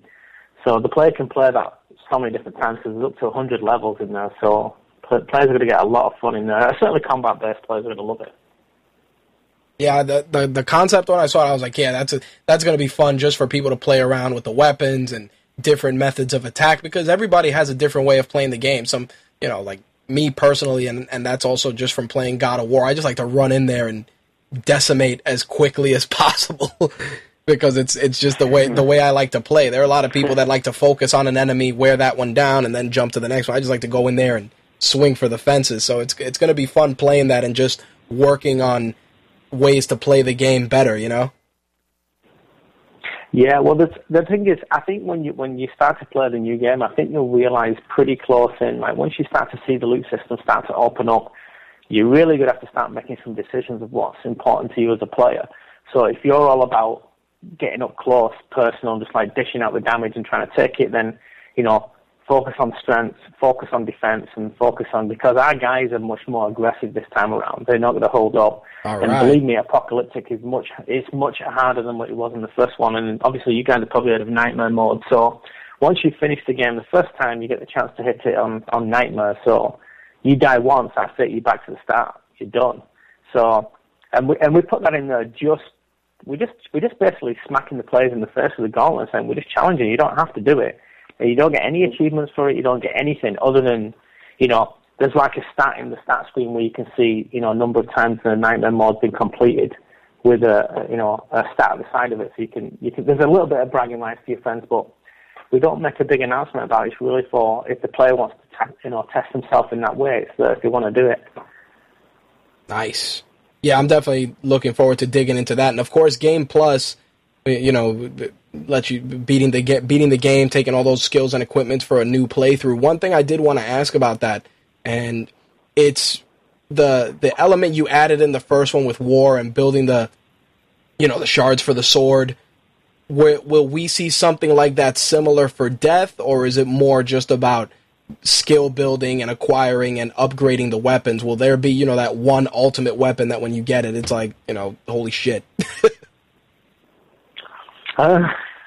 We've got our loot system is so huge. I mean, we have possessed weapons as well, and what possessed weapons are is you can get them at any level, but they're a really low drop rate, so they're quite rare. But when you get them, you can actually feed other items into it, and depending on what type of stats and elements you're feeding into that weapon, gives you a chance to, when it hits when it basically levels up, you get a chance to choose a different stat to apply to that weapon. And you can actually name it. So, I don't know, Rich's Death Hammer, whatever you want to call the thing. Nice. And you get to apply different stats to it. And it will grow with you up to 5 levels. So, it's really hard for us to put. I don't think there is one ultimate weapon. There's certainly one or two that are incredibly, incredibly powerful that you get depending on whatever you do in the game. But then certainly some of the possessed weapons can be made to be extremely, extremely frigging crazy depending on how you've actually built it up and when you get it. So we couldn't put one name on an item. Just know that I think there's going to be a lot of people saying, I think I've got the best weapon, and someone will come around the corner and they'll trump them with a much more powerful weapon. So You know, because it could depend on, you know, you're going through your second time playthrough. Did you get the item when you was at level 30, or did you get it at level 25, or whatever it might be? And then all depending on what you fed it will give you a completely different outcome than your friends. That's awesome. I'm actually looking forward to that. I'm looking forward to that only because, you know, when I played the game through the first time, I didn't get all the shards for the blade, and then Slick went and he was like, yeah, dude, I got the blade, it's amazing. And I'm like, yeah, got to go back and play the game. So I kind of feel good that my decisions and the way I play the game can just help level up the weapons I have. Not that I don't mind playing through it, you know, 2 or 3 times. That's cool, but it's like trying to get all the pieces for that sword. I wanted to rip my eyes out of my sockets. It was a bit of a test, and you know what we have done in this one, which I told the guys about on the official Darksiders forums, is that we're bringing the Abyssal armor back, and that is a really, really powerful set of armor. Nice. And we wanted it to be like the Abyssal armor is kind of like the Horseman's official battle armor. You know, it's kind of like I think it's the only set that has like combined stats that actually amplify when you have them all together. So it's a really, really powerful armor set, but that's really, really hard to get. I'm telling you, if you thought the first one was hard, this one is probably 10 times that, because it's so many different parts of the game that you have to play to obtain each one of the pieces. I'm telling you, I'm going to be really proud of the first person who comes forward and said that they got the Abyssal armor. Let's put it that way.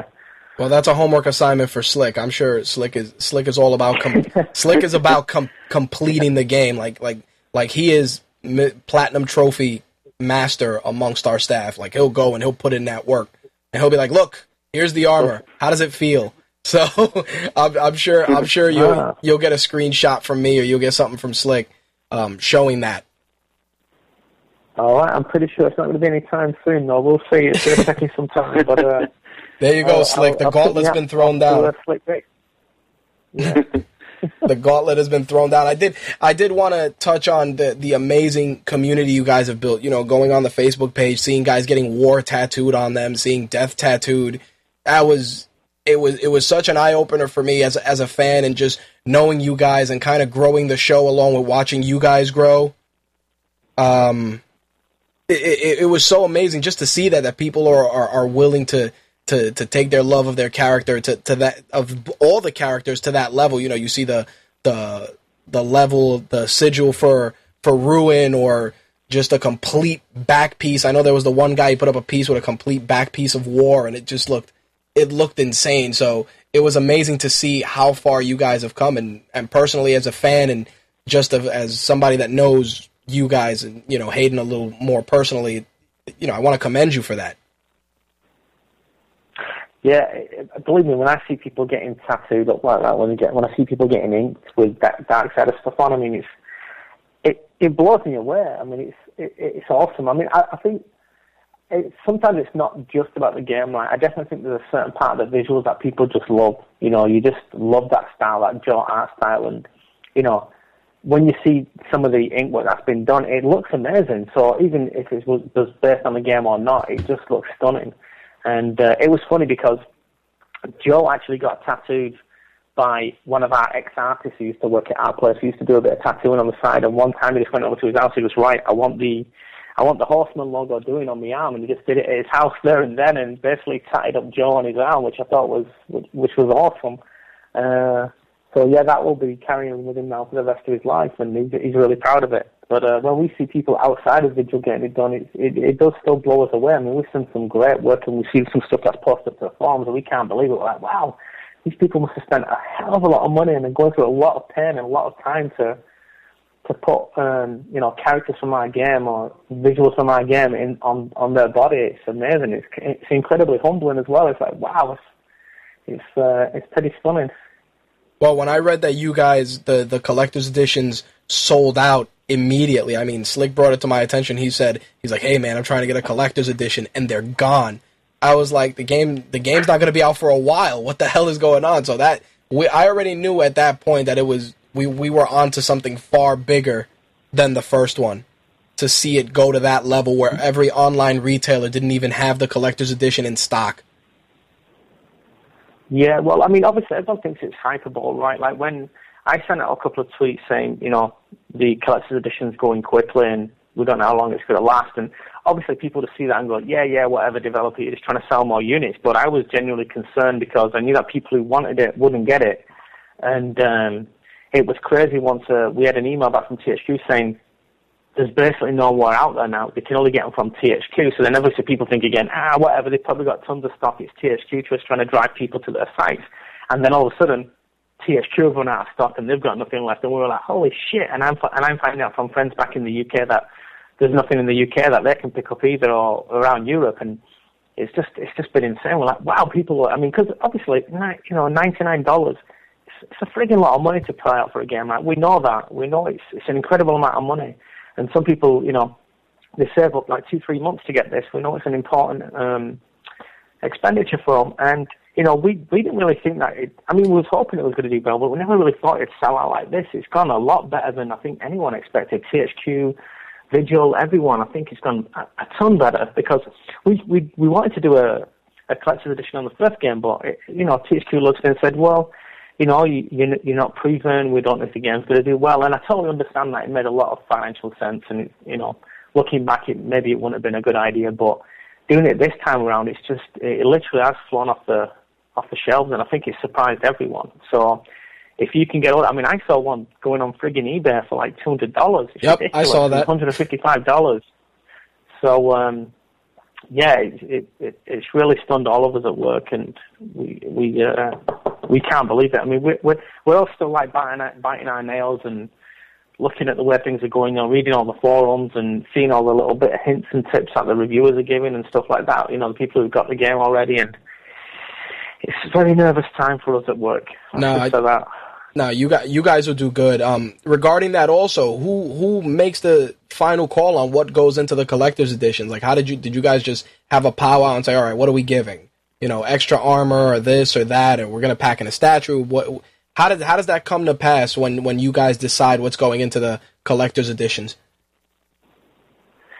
Well, a lot of time we'd be getting on with the main game, right? And then THQ would send an email saying, we're thinking of having these components within the collector's edition. What do you think?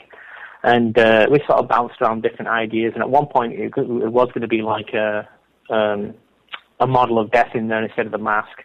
But then the mask became just so popular. They were kind of giving out some of the preview events, and the journalists loved them. And a lot of people were saying, "Oh my God, it'd be awesome to have a mask." And Simon Watts at the UK office, the US office, really started to push for that to be in the collector's edition. We all thought it was a cool idea, and I think, Han, were you involved with the little art book that's in there as well?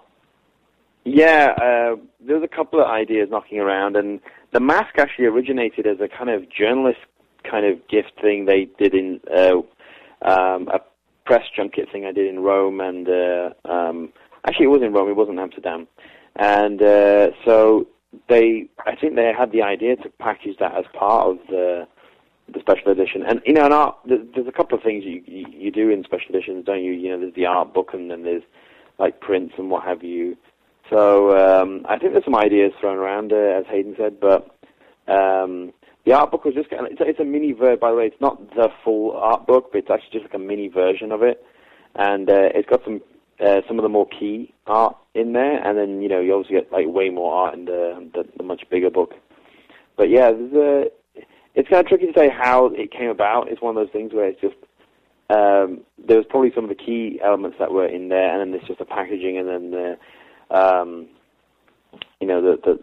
mask. I think has become a really big key thing. I'm actually wondering if it's the mask that has become the thing that people have really resonated with, and hence why it's kind of sold out. That could have been the thing, because the mask is pretty nice. Yeah, the mask is awesome. I've seen the picture of it. Yeah, I was very bummed. I couldn't get it. I'm gonna pick up the regular copy, but I'm sure I'll find a way to acquire the mask, much like I acquired the war statue. So I'm not too concerned. When I started the show, you held out, Rich.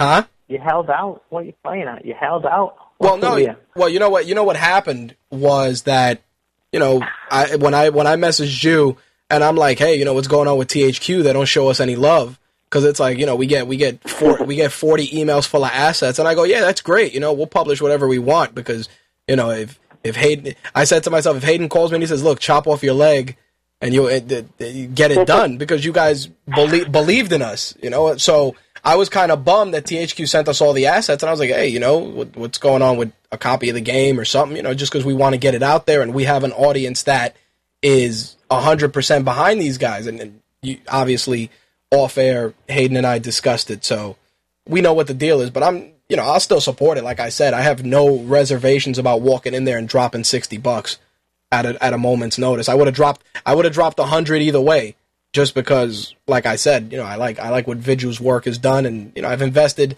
my brand and myself into what you guys do.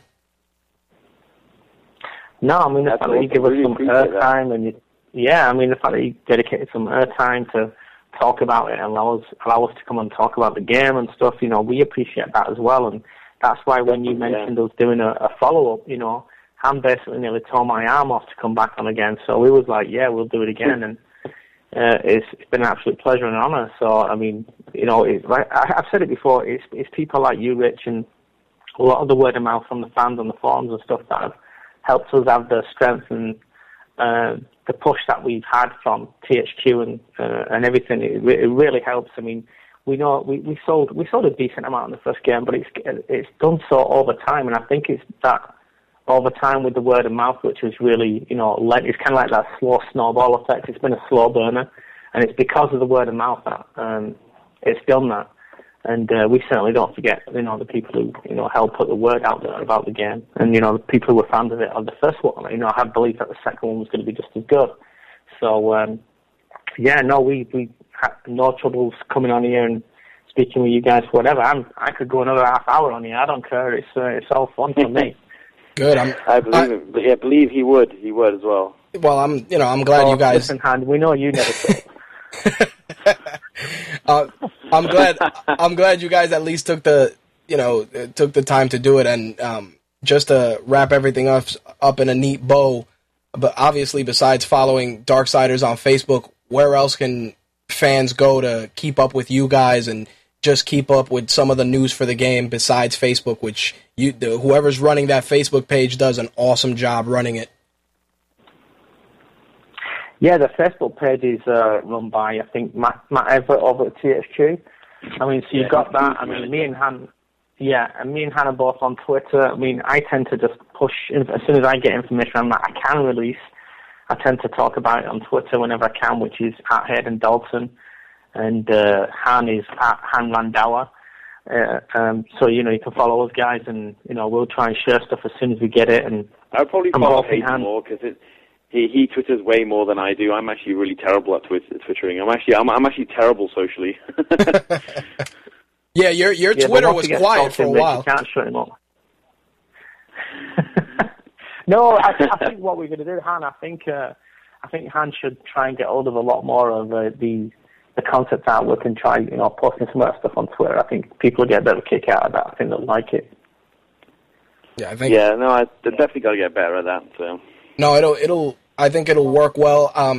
Hayden, I did want to bust your chops a little bit. What's up with your blog, dude? What happened? I subscribed. I have it in my feed. You know what?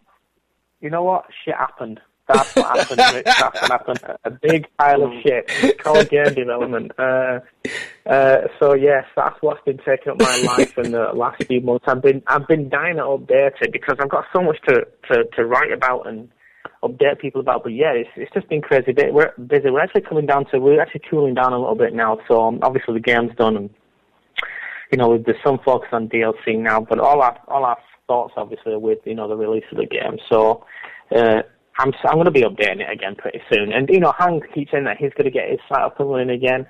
So you should start seeing and hearing a little bit more from us. Now we can actually spend a little bit more time and, you know, talk about our endeavours and things that are going on in the Darksiders world or whatever it is. I mean, the way I write a blog, most of the time, I'm not trying to structure what I write. I just write it as I think of it. So a lot of time it's not even edited that well. It's just, this is just me thinking and just talking out loud, you know, like writing out loud as I'm thinking it. So it's usually not massively well written, but it's just right. Thoughts as it comes out, you know, so it's pretty raw.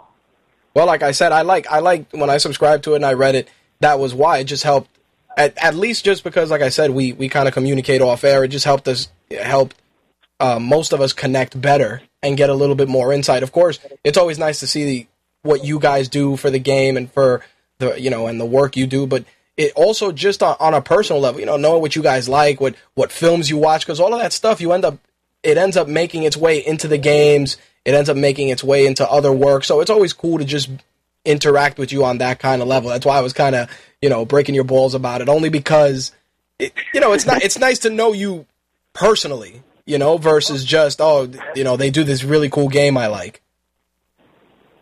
Yeah, well, I mean, cool. I keep telling Honey should just talk a little bit more to people about, I'm just waiting for Hayden to update his site. That's all I want to do. I want to read more on Hayden's site. You'll be freaking cut and pasting my shit and putting it on yours. I get it. You're like the guy who copies I look forward to it, man. In the back. I get it. It's funny because I sit right next to Hayden as well, so I'm like watching him update it. I'm like, I get to read it before it even gets posted. Jeez. Well, the thing is, like Rich mentioned, people like just to have a bit of the insight, of what inspires us or what we find interesting. Sometimes it leads them onto new things that they've never known about before. It could be a link to an art site hand that you like, or you might a particular artist who does things a certain way.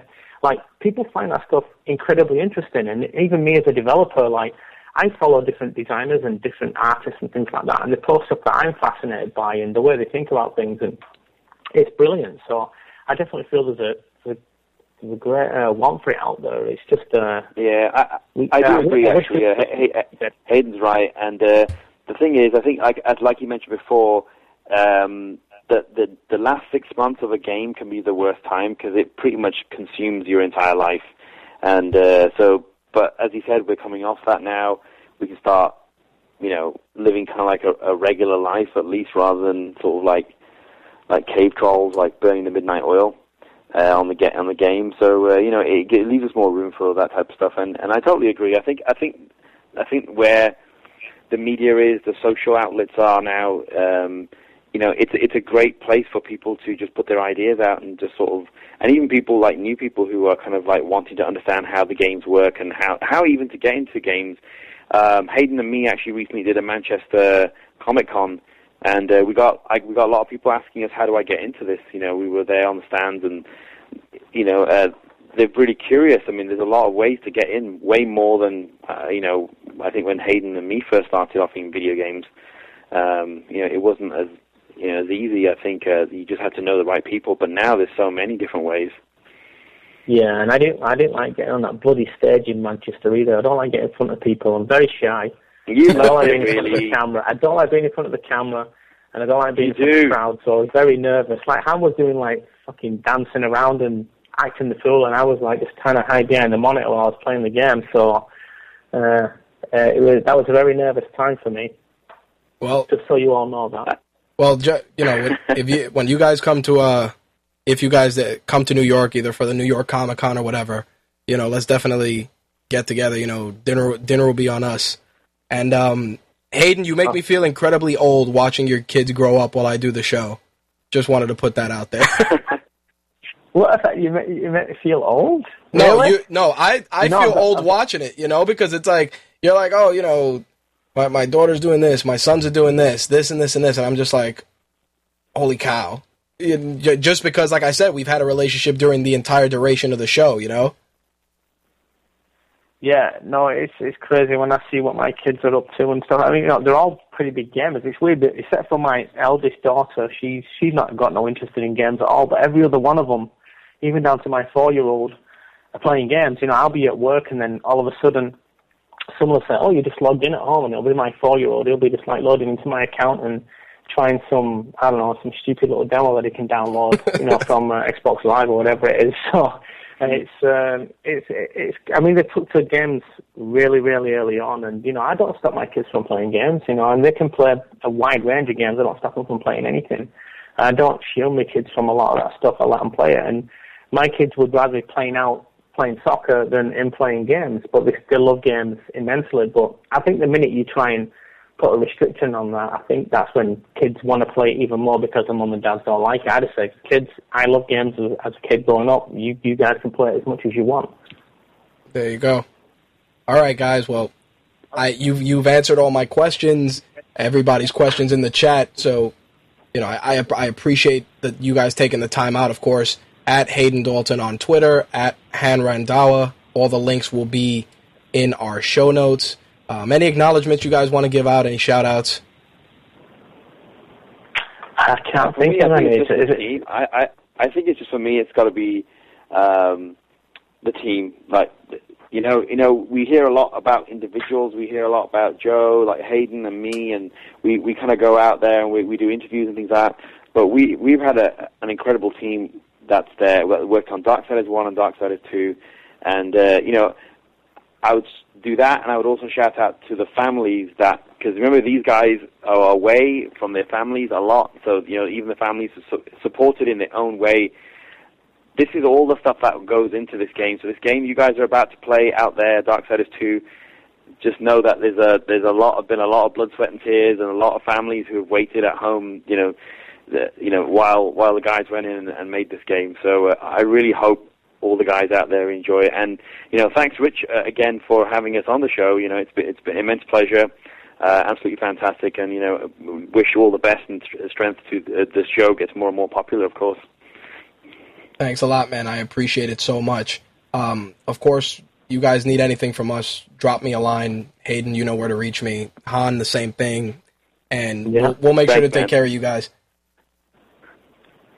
Absolutely. Awesome. Thanks a lot, man. You sure there's no more questions? Is that it? No, I think we're good. I was shocked. The chat was kind of quiet. Most of the stuff I relayed was in the chat, and I see that you're in there too answering some stuff. So we're good. All right, man. All right, awesome. All right, guys. Pleasure as always. Thank you very much. Take care of yourselves. Hayden, I'll be in touch. Han, see you around. And let me know if you guys do the New York Comic Con in October. Maybe we'll link up, grab some chow or something. Absolutely. Man, that'd be awesome. I'd love to come to New York. We'll sort it out sometime. Yeah, that's probably going to be the second week in October. So if you guys get a booth out there for THQ and you guys are promoting Darksiders, it'd be great to catch up with you guys in real life. Yep, absolutely. All right, awesome. Yeah, peace. All right, guys. I'll see you around. Take care of yourselves. See you later, man. All right, thanks, man. All right, bye. Bye. All right, that was Hayden Dalton, Han Randawa from Darksiders 2. Again, you can follow them on Twitter at Hayden Dalton, HaydnDalton, or Hayden Dalton on Twitter at Han Randawa. That's HanRandhawa.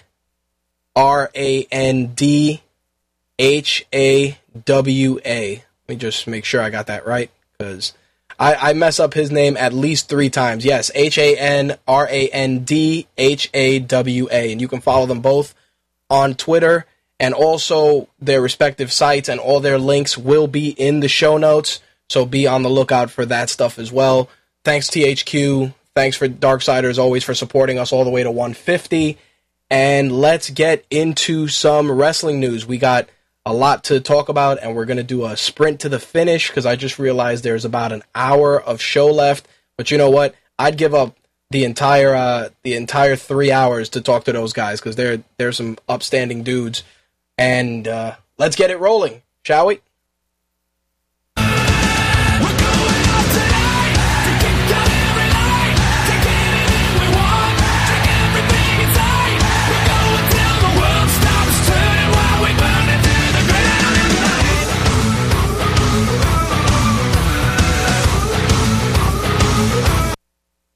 All right, I was going to take the opportunity to talk about Raw and Impact, but you know what?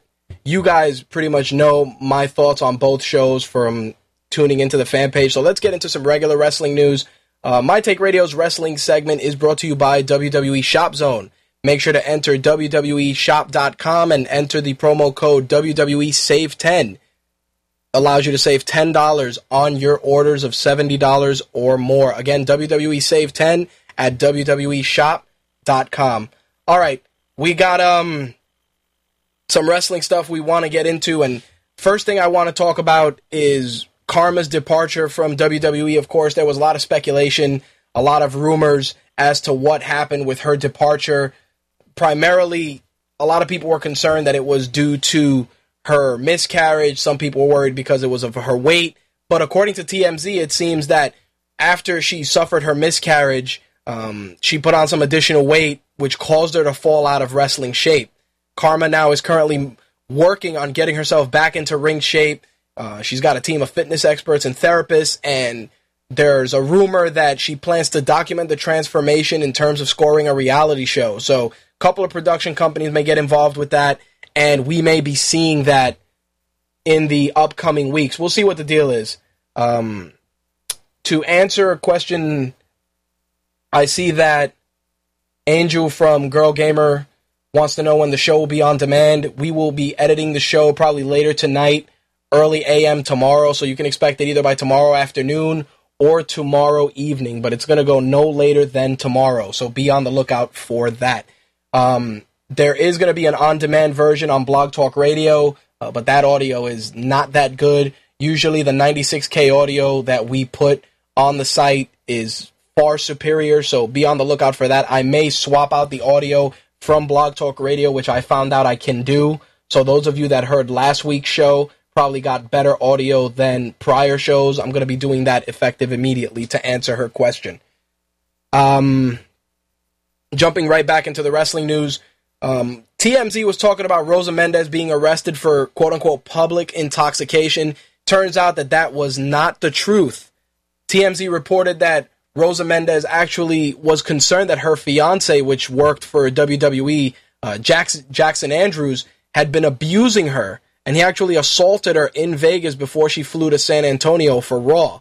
There was a police report put out by San Antonio PD, but the story gets even crazier. Rosa Mendes filed a battery report, and turns out this guy has a completely different life besides the one that he had with Rosa Mendes. Turns out that the guy, his real name is Andy Slocum, actually has a fiance in Texas along with Rosa Mendes, so he's actually dating both women at the same time.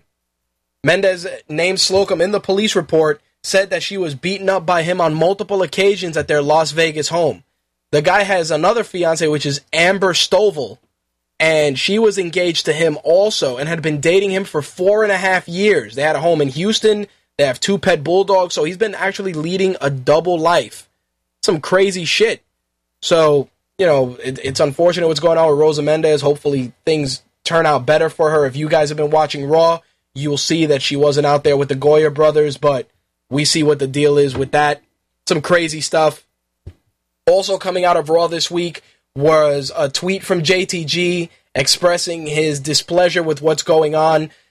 It's been said in numerous websites that it stems from him not getting a good bonus based on the WrestleMania payouts. WrestleMania 28 was a record-setting event. We all know that, a huge moneymaker.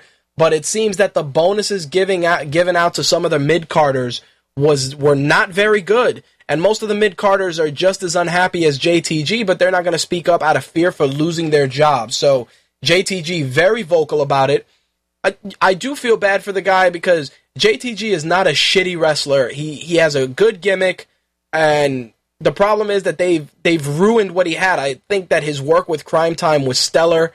I think he has a lot to offer. I think like I've always said, putting him with Ron Killings together was a formula for tremendous success. Why they didn't do it? I mean, Kofi Kingston excels as a singles competitor, but Killings and JTG would have been good together. They could have done some really good stuff, especially because JTG is funny. He has good comedic timing, and he would have worked well with Ron Killings. Unfortunately, he's stuck in what I like to call mid-card hell, and he's going to be there for the foreseeable future. Hopefully things pick up for him, but if not, you never know. He may get the old FD and end up in another organization. We shall see how it pans out. WWE announced themselves a brand new social media ambassador, which is going to be Jersey Shore's Paulie D for Raw next Monday. Paulie D will also be the DJ for SummerSlam's VIP party on August 16th. Obviously, I think Paulie D being a social media ambassador for the WWE is good. It's a nice pop culture name that's kind of hot right now. He's actually one of the more likable people on the Jersey Shore. He's got a good career as a DJ, and I think he falls into that demographic that grew up being wrestling fans. So I think he's going to make it a little bit more interesting than Charlie Sheen has done, and I'm looking forward to it. We'll see if it actually helps out in terms of social media appeal next Monday. Now, let's talk about Mr. Nash. Kevin Nash is obviously older, but established as one of the bigger names in the business. Make of that what you will. Personally, I've always thought Kevin Nash was decent. Good on the mic, but a decent wrestler. Anyway, he did an interview recently with Grantland, which was cited by countless sources, and he pretty much said that Chris Benoit and Eddie Guerrero were the guys that marked the end of the industry. He took a very critical stance on smaller wrestling stars, and I'm going to share with you exactly what he said verbatim, and we'll take it from there. When Benoit and Guerrero hugged at the end of WrestleMania 20, that was the end of the business. Has business been the same since that WrestleMania? Has it come close to the Austin era? Has it come close to the NWO or the Hogan era?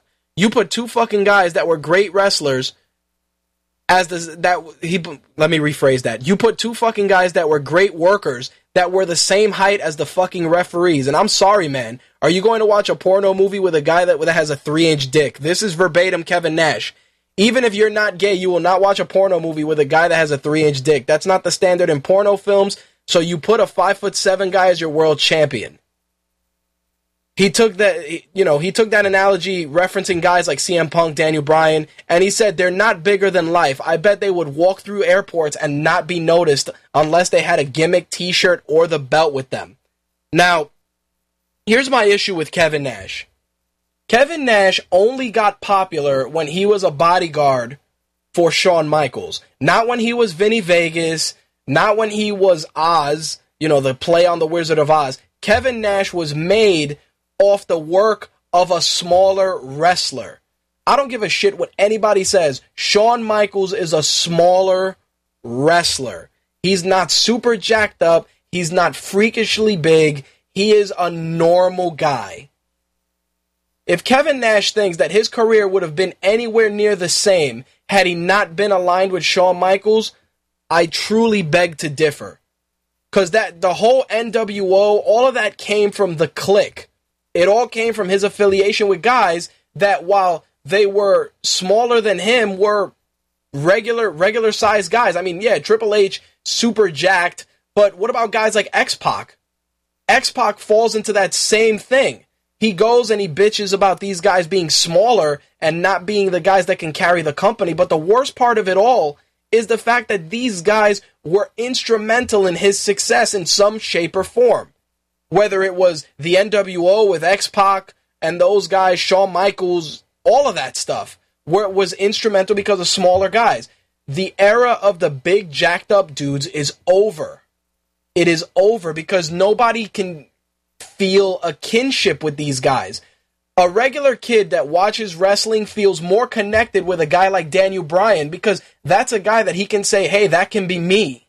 Whether it's because of his lifestyle choice as a vegan or because of the way he looks physically, it gives somebody role models that they can emulate. And kids nowadays, every kid's going to like a basketball player, but I know enough kids that like wrestlers that have gotten into wrestling, especially guys that I knew that were younger that have gotten into wrestling in some shape or form when they got older. It was because they watched guys that they modeled themselves after, whether it was Randy Savage or Hulk Hogan or, Jimmy Superfly Snuka. Yeah, these guys were larger than life personas, but even still, I'd rather feel a kinship with somebody who I can be like, especially when you're talking in regards to wrestling. People always feel a connection to wrestlers that they follow, and the basis for it, part of it is persona, but it's a way that they relate to them.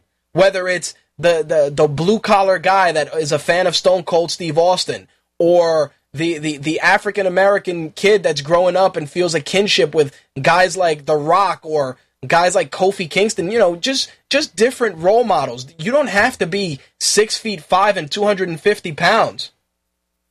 Stone Cold Steve Austin, Shawn Michaels, most of those guys, they were over 6 feet tall, but they weren't these giant, jacked up Goliaths that you would expect.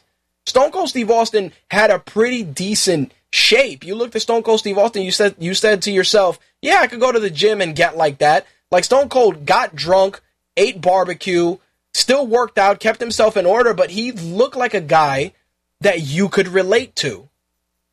Versus, say a guy like Batista, 40-year-old jacked up dude with a belly tattoo is not exactly something that you see every day, unless you go to a really cheesy nightclub in Florida.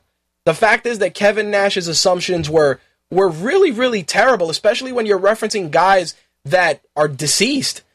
And of course, part of it is Kevin Nash working the internet and working the fans, but it was really just a slap in the face to some of these smaller guys that have done tremendous things for the organization.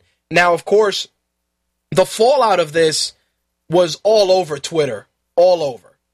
The best one, Chris Jericho, I'll start with what he said. He said, funny how Kevin Nash says wrestling died when Benoit and Guerrero were champs, yet the worst year for the WWE business was 1995 when he was on top. Of course, Kevin Nash responded to that and said, once again, the puppet master pulls the Mark strings. New Jericho was a closet Mark. First one eliminated on a bullshit singing show. Really? Chris Jericho, of course, in typical Chris Jericho fashion, responded, hope Kevin Nash doesn't tear his quad tweeting. Hashtag typical big man. Hashtag NWO third wheel. Now, look at it as you will, but Chris Jericho was an incredible influence in the Attitude Era. Whether it was him interrupting The Rock, whether it was some of his legendary matches, him becoming the undisputed champion, the man of 1,001 holds, Ralphus, the list goes on and on and on. And the best part is Chris Jericho continues to reinvent himself and stay relevant, unlike Kevin Nash. When Kevin Nash came out and he tried to talk shit to CM Punk, he got outclassed, completely outclassed.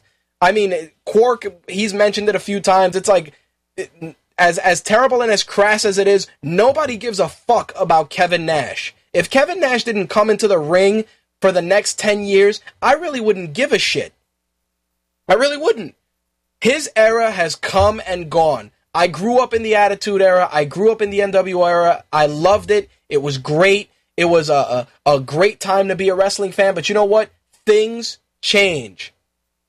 Simple as that. Things change. Nobody gives a shit about you, Kevin Nash. I'm sorry. You want to make yourself relevant off the merits of guys that, yeah, they may not be the biggest guys, but they're more technically proficient than you. Be my guest. But it's really disrespectful to do that to guys that are deceased. Roddy Piper also said, he tweeted, how can you not dig Chris Jericho? I think, obviously, besides Chris Jericho, I liked what MVP had to say. MVP said, Kevin Nash is right. Smaller guys don't draw. I mean, who would pay any money to watch itty-bitty guys like Mayweather and Pacquiao? And, of course, Twitter went crazy when they saw that. And he went on to close it out by saying, let the record show I like Kevin Nash. He's always been cool to me.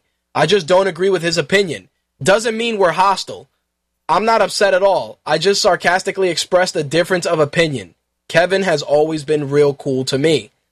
Bret Hart's brother also took to Twitter to take Kevin Nash to task. He said, I can understand where Kevin Nash is coming from, but I wonder where Shawn Michaels or X-Pac fit into this theory. Now, of course, like I said, Kevin Nash is gaming the fans, doing stuff to make himself relevant.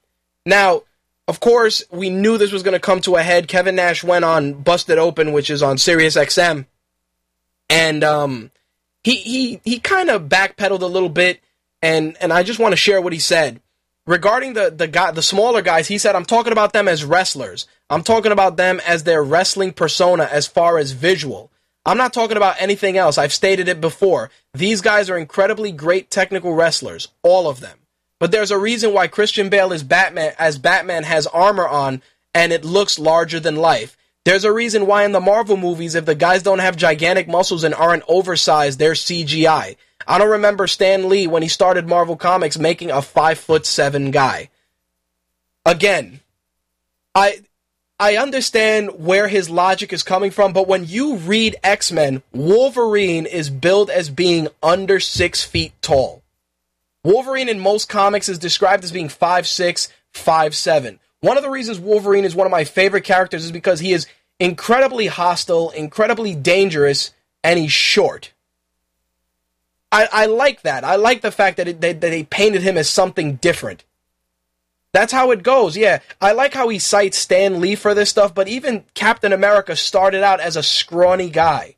It's all about transformation. When you're a wrestler, you have to go out there and impress people and transform yourself, yeah, physically, but also from a persona standpoint. Kevin Nash using that as an analogy was such a fucking cop-out. And then, of course, he made sure to acknowledge Shawn Michaels not being a big guy. And he said Shawn Michaels was 6'1" and was 6'1.5" and weighed 225 pounds in his prime. That's a big difference between 5'7". That's a difference between 6'8" power forward and a 7'1" center. CM Punk doesn't have Shawn Michaels' physical ability. I mean, Vince Carter and Michael Jordan are the same size. Once again, using that type of an analogy and continuing to just shit on CM Punk is stupid. Shawn Michaels is Shawn Michaels because that was what worked at the time. And I like how he goes, he was 6'1.5" and weighed 225 pounds in his prime. Yeah, of course, but we also forget that a lot of wrestlers have lifts in their shoes, and there's ways to make them look bigger. The announcers say that they're heavier. Half of the shit that wrestling shows you every week is not true. It's not. Some of these guys, when you meet them in person, they're not exactly the way they seem. It's a fact. Randy Orton, I met him in person. He looks pretty much exactly how he does in real life. He's very lean. He has a huge head and big-ass hands. You would never see that on television. You just see Randy Orton and you're like, oh, it's the Apex Predator. It's this guy that bores me every time he's on fucking television. That's what we see, but a lot of it is based on persona. It's persona that sells wrestlers. Body type is just a different factor. There's no clearer definition of body type not having anything to do with wrestling than guys like Samoa Joe, guys like Kevin Steen. I can go down the list of guys that weren't tremendous physical specimens and still delivered as performers. Mick fucking Foley, Cactus Jack, Mankind, Dude Love. You look at a guy like Terry Funk. Terry Funk wasn't the most physically gifted looking guy, but he made you believe in him as an athlete because of what he did in the ring.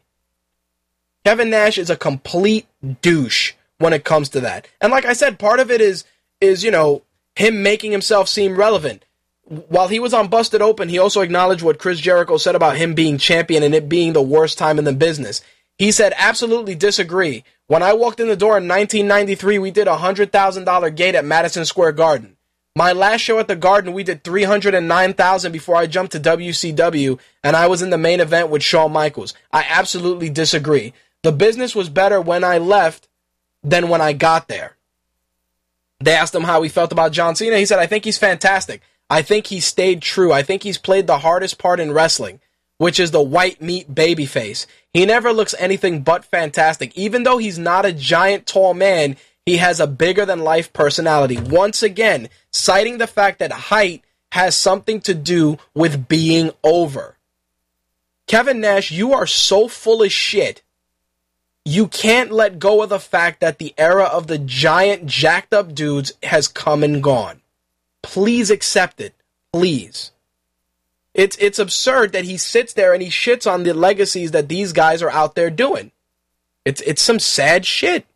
I'm sorry, but if Kevin Nash didn't do anything with wrestling in the foreseeable future, I wouldn't shed a tear. On the contrary, I'd rather watch Scott Hall half drunk do a match than watch Kevin Nash wrestle. I'm sorry. He lumbers to the ring. The only strength he has is mic work. Kevin Nash will make a tremendous color commentator, but please stay the fuck out of the ring. Simple as that. Moving on from Kevin Nash to some other news, and you can coin this in the what the fuck wrestling news category. Randy Orton will be doing a sequel to 12 Rounds called 12 Rounds Reloaded. He sent out a tweet acknowledging it, saying, looking forward to starring in WWE Studios' new 12 Rounds Reloaded movie. John Cena, look out. If by John Cena look out, it's him looking at the screen looking completely boring, yes, look out for more boredom. Otherwise, John Cena probably is a better action star with his eyes closed than Randy Orton will be. Now, besides Kevin Nash being the only guy that I want to shit on in the wrestling segment, I want to talk about ESPN Radio's Colin Cowherd, who is the host of The Herd. He actually referenced CM Punk and his stance regarding Nike signing with John Jones. And, you know, it's fine. Like I said, I discussed some of it in the MMA segment, but I didn't like what Colin had to say about Punk regarding this. He said, CM Punk opposes the signing of Jones because he feels his past with alcohol makes him a bad role model for kids. He went on to rip CM Punk and called him a moralist who shouldn't have an opinion on alcoholism, citing several wrestlers charged with DUI as well as several drug-related deaths in the industry in recent years. Once again, this shows the lack of education with regards to wrestling. To say that, you know, wrestlers die from DUI and wrestlers die from drug-related deaths, we know that. That's not a secret. But I understand where CM Punk is coming from because the guy is straight edge. He promotes it actively in his persona so that when kids see him on television, they go, wow, you know, he doesn't drink, he doesn't smoke, and he's a pretty cool dude. Same thing with Daniel Bryan, and that actually resonates with kids. You'd be surprised how many kids cite that kind of stuff because it's something that's put in front of them and it promotes values. John Jones, yeah, sure. The only guys that know about what happened to him are probably MMA fans and people that read TMZ, but it just paints a different picture when you're an athlete that prides themselves on being clean, on being drug-free or supplement-free, whatever the case may be. It just paints it differently. I'm not going to knock CM Punk for saying that because I kind of said that to myself when they announced it, only because I'm like, wow, the guy just got off this drunk driving charge and he's getting a Nike sponsorship. Like I said, it's not like you're doing it with GSP or you're doing it with Anderson Silva, which are guys that they conduct themselves a little differently. You know, John Jones, for all intents and purposes, fucked up. CM Punk called him out on it. And to say things like, you know, like Malky Kawa saying that, you know, CM Punk is a glorified stuntman and that John Jones doesn't know who he is, just shows the huge gap between people's understanding of MMA and people's understanding of wrestling. Wrestling is a craft all its own. It requires tremendous timing, great physical prowess, and again, it's a different type of animal than MMA, but it's no less vital for them to be well-trained athletes. It's ridiculous to call somebody a glorified stuntman with no understanding of what they do. I felt was in poor taste. And Colin Cowherd, to say that and to cite things like alcoholism and DUI and drug-related deaths, yeah, we all do it, but the same thing can be said about the NFL. The same thing can be said about MLB, Major League Soccer, tennis. All of that shit has its controversies. Even in the Olympics now, guys are admitting to cheating, guys that eat pot brownies, etc., etc.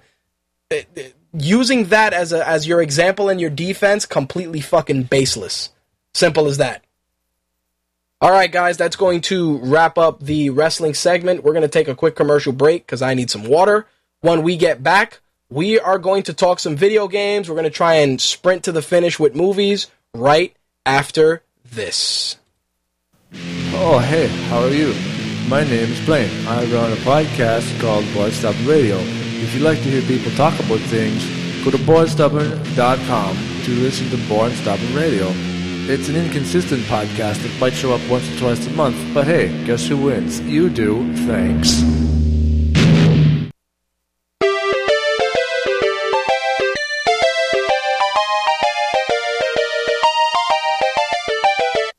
My Take Radio's video game segment is brought to you by Creaction Interactive, makers of the upcoming crowdsource RPG Orovim. To contribute and learn more, head over to creationinteractive.com. You can also check out their Kickstarter banner on mytakeradio.com. MTR listeners that contribute to the project will get a gift from Creaction for their contribution. These guys are 67% funded right now, guys. They need our help to get this game made. They're a sponsor of the show. They believe in us. We believe in them. All it takes, you could donate from as little as $1 all the way up to $1,000 or more. 67% funded. They got 15 days to go to get this game funded and ready to go. Make sure to check it out. Go to their Kickstarter banner on mytakeradio.com. There'll also be links in the show notes as well. If you need to learn more, you can also go to Creaction Interactive's Facebook fan page, which is listed in our favorites on mytakeradio.com as well. All right, let's get into these video game news for this week. First up, for those of you that are looking forward to PlayStation All-Star Battle Royale, I can tell you that if you are a PlayStation Plus member, you will get exclusive access to the beta before everyone else. It will be earlier access. A couple of people have been playing the beta from what I've heard, and PlayStation Plus members will be getting it before everyone else. So if you haven't messed with PS Plus yet and you want to play PlayStation All-Stars Battle Royale, make sure to get that PSN Plus membership out there. It's probably one of the better values because you get a ton of free stuff if you are a member. And, of course, early access to the beta is never a bad thing. In some other Sony news, they're starting to release their new PlayStation collections. First up, you are going to get the God of War saga, which is going to include the 2 PS2 games plus God of War 3 and the 2 PSP games and exclusive bonus content. The other collection is going to be the Infamous collection, which is going to include Infamous 1 and 2, and also the Festival of Blood DLC and some extra missions. The games are going to start at $30, so be on the lookout for that as news become available in the coming weeks. Of course, for those of you that listened to the show earlier on when we were talking to Hayden and Han from Darksiders, there were 2 modes that were announced. Of course, the Crucible mode, which is going to let you go through 100 levels and fight waves of opponents. And, of course, the new Game Plus mode as well, where Death will retain all skills and equipment from the first campaign through the second one. So, there you have it. When you pick up Darksiders next week, you're going to get access to the Crucible mode, plus New Game Plus as well. I see that Slick has some tough commentary on Festival of Blood for Infamous. He is not a fan. But again, if you do want to check that out, it will run you $30. Now, a game that I haven't talked about in a long time is Scott Pilgrim vs. the World, which a lot of people purchased because it was so well done and it was so much fun to play. But one thing was severely lacking, and that was online multiplayer. The game was just tailor-made for it, and it just never reared its head. Well, guess what? Major Nelson announced that it is getting an update on Xbox Live on August 19th. So you will be able to get online multiplayer, and you'll also be able to get a new character, that being Wallace Wells. That's going to run you 400 points if you want to play as Wallace. But the online multiplayer is definitely going to be good just because it's one of those games, like I said, it screams multiplayer. It's like playing Streets of Rage and not being able to use the other characters when people are coming over to visit. It's the same type of gameplay, and it really needs the multiplayer element. I'm shocked that it took 2 years for them to do it, but I'm sure it's going to give the game renewed shelf life. In some other news, we were talking about Ouya a couple of weeks ago when we had Kevin Baird on. They have actually finished their Kickstarter funding, and they closed out with $8,580,682. Originally, the goal was only $950,000.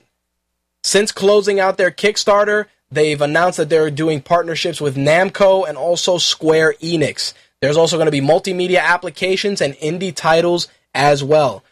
Now that the backing is closed, you can pre-order the console for $109, and the consoles are expected to ship in April of 2013.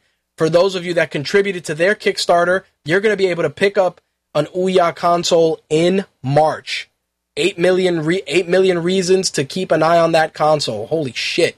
That's an amazing accomplishment. And to see companies like Namco, Square Enix, and OnLive involving themselves is tremendous for a ton of reasons. I think that it's going to be something where it's going to put game companies on notice to see people investing so much energy into these particular genres. I did want to talk about the MPD numbers a little bit for the month of July to close things out. Hardware sales were definitely not as good as they should have been. Here's the crazy thing. They came down 20% then in 2011. In 2012, the hardware sales, actually the overall sales, were at $548 million versus $686 for the same period last year. Hardware sales definitely took a hit. The 3DS did see a slight increase in sales from year to year, but the crazy thing is that it's still down 32% from last year. Accessories continue upward, especially Skylander stuff. There's been a huge increase in accessories, 8% from July of last year. Physical software, though, went down 23%. There was a big decline just because certain titles didn't come out during the same time this year as they did last year. But some of the top titles that did sell well were as follows. At number 10, Dead Island. Call of Duty Modern Warfare was 9. NBA 2K12 was 8. Assassin's Creed Revelations was 7. Call of Duty was 6. Arkham City was 5. Just Dance 3 was 4. The Amazing Spider-Man was 3, which Slick is actually playing and will be reviewing.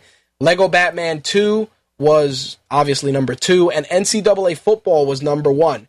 Now, this continues to reinforce the fact that there is always a dead period in the summer when it comes to game, when your top 5 titles are all games that have been out for quite a bit. You know, it's the same thing we get every summer.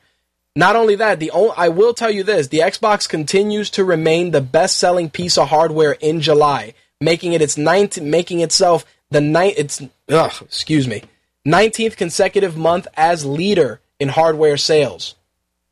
203,000 Xboxes have found new homes in the month of July, so people are still buying Xboxes, especially now that they're adding so much stuff, including Fios and all these different video applications. It's a no-brainer at this point. The only thing we can hope for now is, with Darksiders and War for Cybertron and some of these other titles coming out, that we start seeing these MPD numbers improve. And I have a feeling they will, only because once we get into September and October, it starts being considered, the beginning of holiday season, plus kids are going back to school, so they're going to want to take stuff with them to play. I definitely expect to see improvements in the coming months. We'll see how the MPD numbers look in August. I see that Slick is on the line. Let me bring him on real quick. Slick, what do you got, brother? What's up, man? What's going on?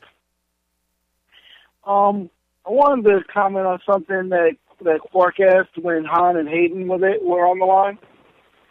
He was asking if Darksiders 2 would see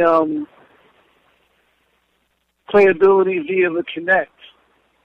And, I was, I don't want to try to speak for them, but I could basically say no. And, here's the easy reason why. For a game to use Kinect, basically the developers have to create a whole new play system, because the Kinect doesn't work the same way as the Xbox 360 controller.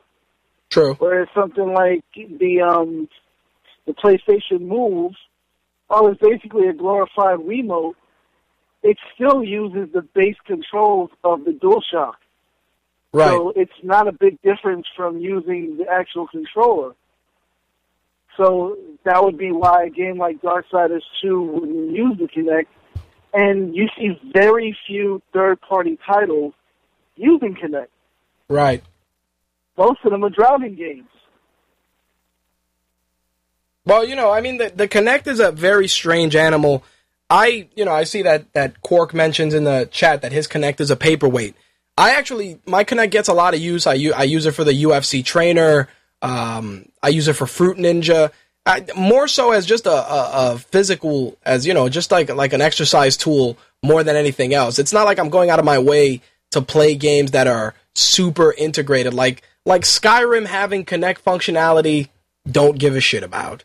Same thing with Mass Effect, any of that. It just doesn't work the same way. For Madden, I know they're talking about that you can call the plays via Kinect and all that shit. Just real hokey, backwards compatible stuff. Honestly, first-party games that utilize the Kinect should really do it in a way that makes more sense, if you get what I'm saying. A lot of the stuff is just, like I said, real hokey. Oh, you can do voice commands for spells or this or that. It's not the same as, say, playing like the UFC trainer, which I play, or Fruit Ninja, or the Western game. What the hell is the one with the marionette? Like, those are games that are built...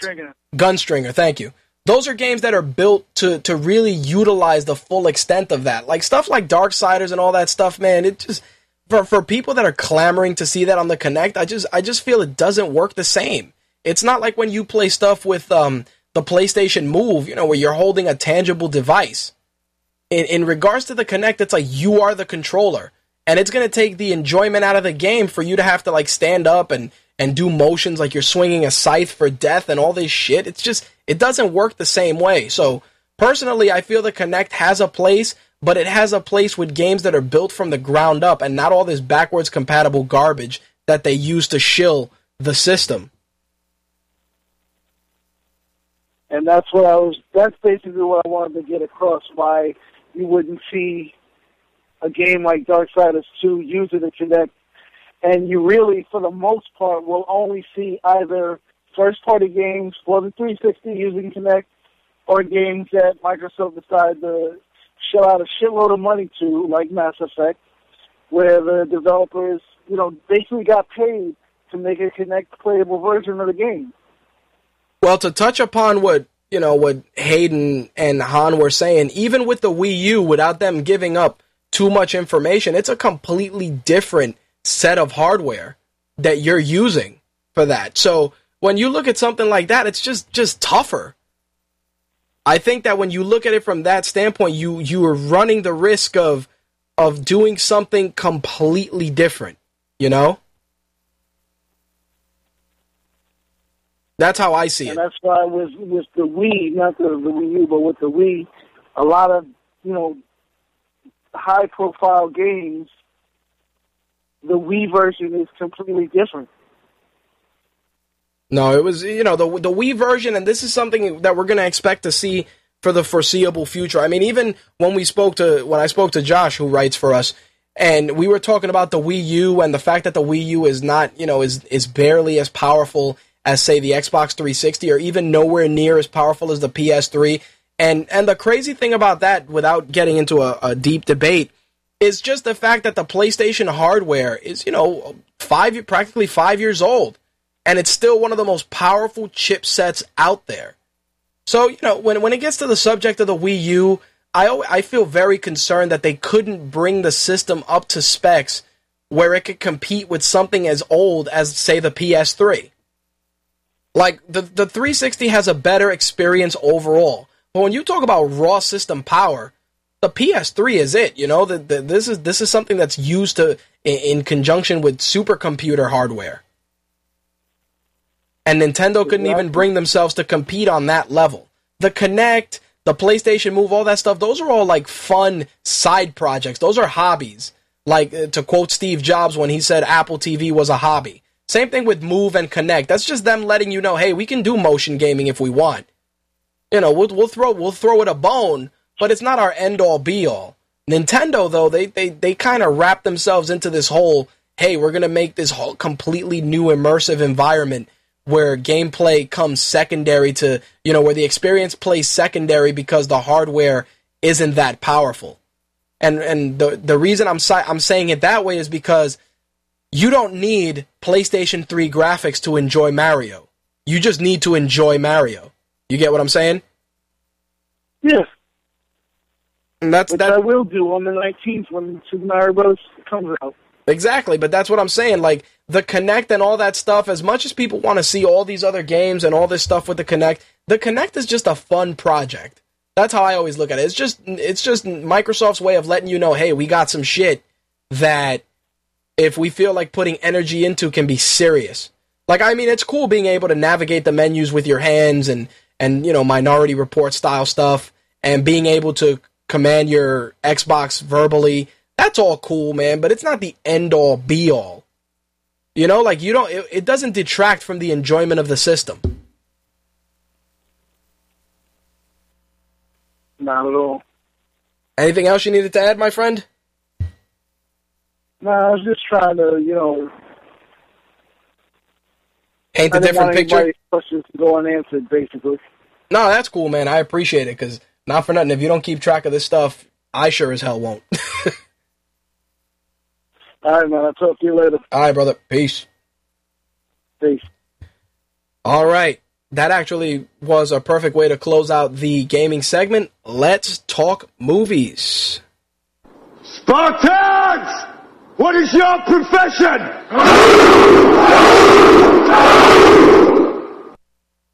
All right.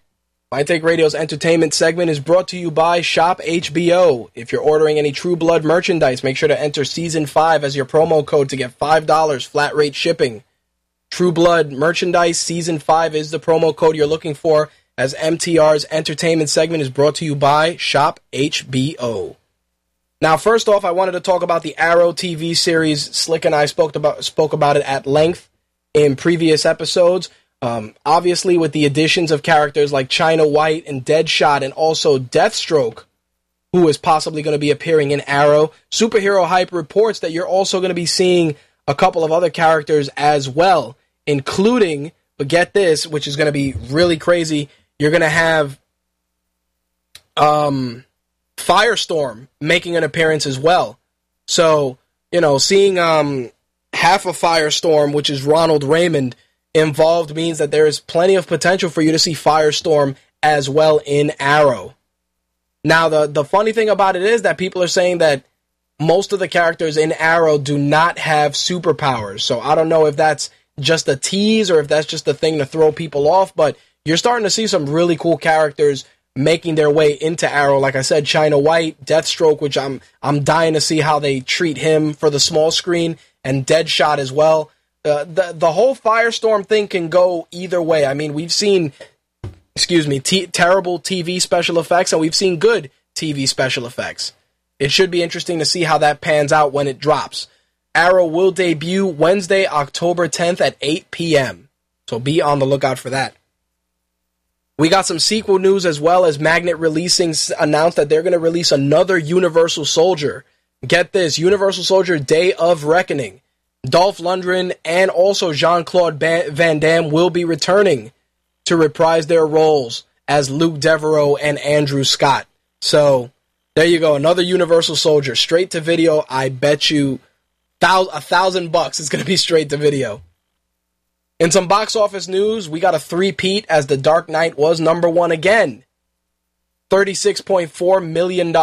Total Recall came in at number 2. Diary of a Wimpy Kid came in at number 3. Ice Age Continental Drift at 4. The Watch was 5. Ted was 6. It has a total of $203.4 million. Step Up Revolution was 7. The Amazing Spider-Man was 8. Brave was 9. And Magic Mike was 10. In some news that Quark brought to my attention, which I wanted to share with you guys, those of you that were looking forward to seeing The Great Gatsby this Christmas, unfortunately, will have to wait until the summer of 2013.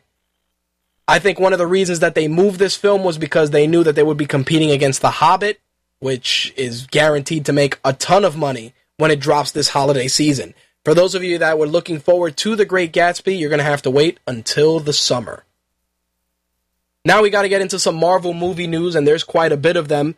For those of you not familiar with the Marvel Universe, you know that originally Spider-Man belongs to Sony, and some of the other franchises belong to other studios. As those licenses expire, they're being brought back in-house under the Marvel Disney umbrella. Now, one particular character that's being discussed at length has been Daredevil. Variety reports that there is a Daredevil reboot that's supposed to be off the ground by October. But if it is not in production by then, that the rights will revert back to Marvel. Now, of course, this gives Marvel some leverage in regards to other characters that Fox has, which would be the Fantastic Four. According to Variety, they're saying that Fox is close to getting Joe Carnahan on board to direct Daredevil, and that they're going to use a Frank Miller-style 70s take on the character. You know, very dark, very violent. But if they don't get the movie into production by October 10th, those rights revert to Marvel. Now, Marvel is willing to extend the deadline, and in exchange, they want to procure the rights to a couple of characters.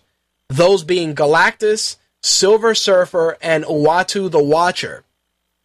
Obviously, with Guardians of the Galaxy and the involvement of Thanos, you can see why they want to use the Silver Surfer and Galactus, because those guys are essential when you're dealing with Thanos.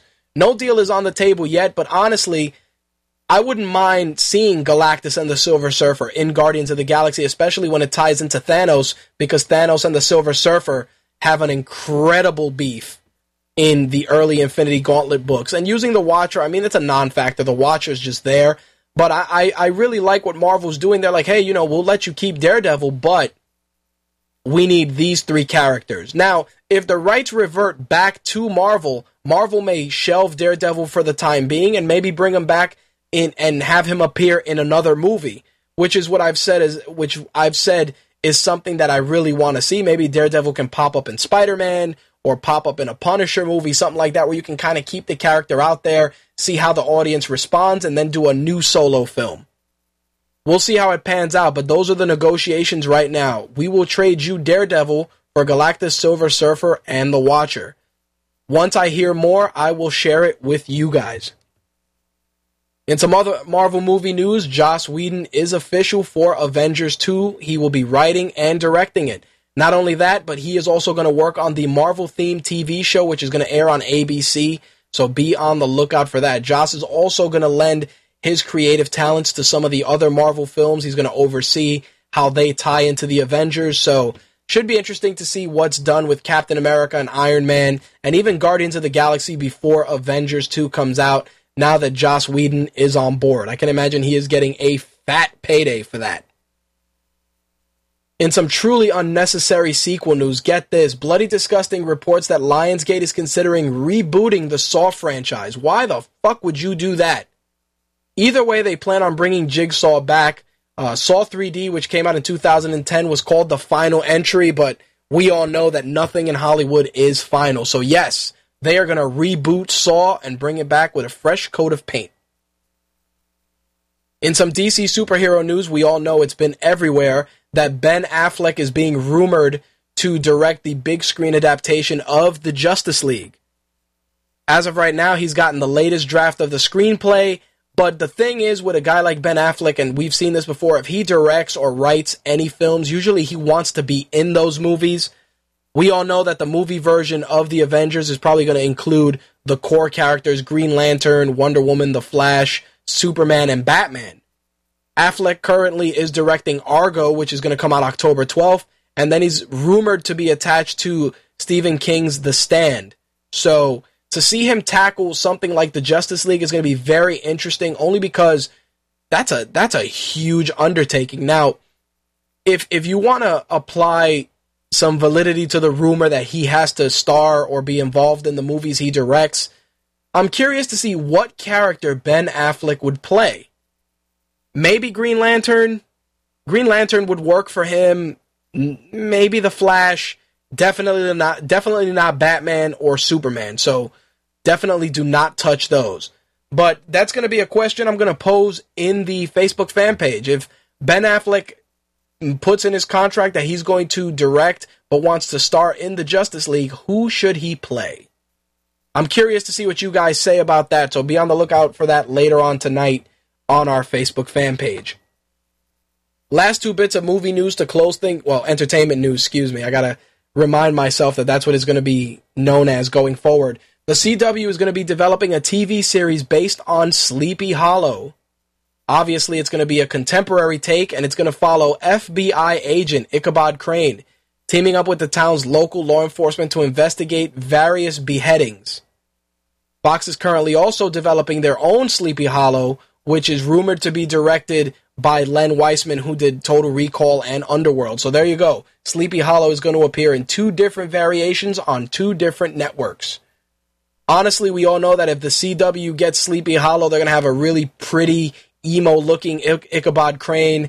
Maybe the Headless Horseman will ride a motorcycle. You know, some hokey tween shit. But who knows? We'll see. I will reserve judgment because obviously they do good work with the Vampire Diaries and some of their other shows, so I'm not going to shit on it completely, but the contemporary setting is going to make things very interesting.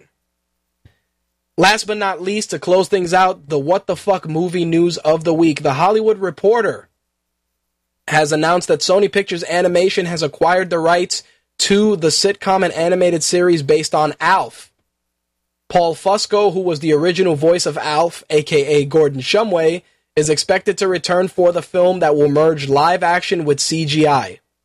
Fusco also joined the project as a producer, along with series creator Tom Patchett and Jordan Kerner, who did The Smurfs. The original ALF celebrated its 25th anniversary last year. So there you have it, guys. We've seen The Smurfs on the big screen. We've seen some other favorites already make their appearances. Now we are going to see ALF appear on the big screen as well.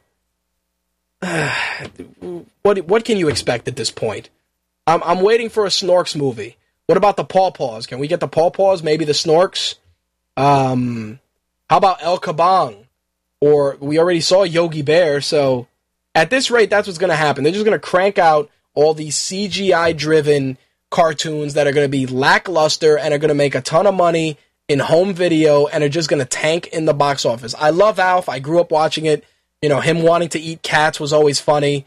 But unless you're in my generation in the 80s, baby, or late 80s into early 90s, the concept of Alf may be lost on other kids unless you start putting out the toys and kind of keeping him out there to get a little bit of a fire started from a promotional standpoint.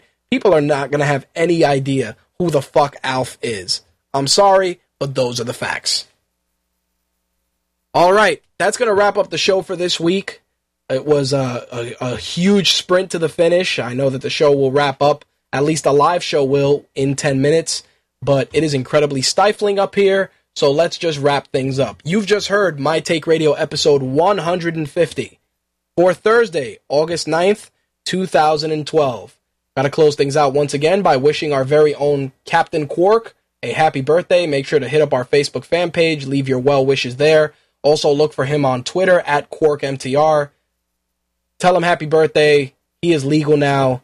Now, if he commits any kind of murders on behalf of MTR, he will be tried as an adult. So please, Quark, don't kill anyone. We'd appreciate it. All right. If you'd like to be a guest on a future episode of MTR, or for our interview series MTR Behind the Mic or MTR Beyond the Mic, make sure to hit me up on mtrhost at facebook.com. mtrhost at mytakeradio.com. Damn Facebook email addresses. Got one of those too, but I don't use it. Again, mtrhost at mytakeradio.com is the email to contact me directly. If you're on Twitter, make sure to follow us at mytakeradio. Become a fan on Facebook. Add us to your circle on Google+. We're doing more stuff there as well. And last but not least, make sure to pick up the official My Take Radio app for $1.99, either in the Amazon Android Marketplace or in iTunes. Gives you access to 96K stereo versions of the show, plus exclusives like our 2 interview series, mobile wallpapers, and a ton of other stuff as well. Last but not least, you can listen to MTR on Stitcher, Blog Talk Radio, iTunes, TuneIn Radio, Zune Marketplace, and very soon in syndication as well. I want to thank the guys from THQ for coming through. Got to thank our advertisers at Creaction Interactive. Make sure to check out their Kickstarter page. Orovim is 67% funded. Let's make it happen. We got, I believe, 15 days to go. And, of course, make sure to check out our partners at Unveil New York, Unveil NYC. Go to their Facebook fan page as well, or look for them on Twitter. And, of course, our friends at MMA Valor and our other friends at Fight Insight Radio. Thank you all for sticking with us for 150 episodes. We plan on delivering 150 more and a ton of cool shit. This is the start of something big, folks. Thanks for doing this ride with us, and I will see you guys next week. I'm out of here. Peace. That's all, folks.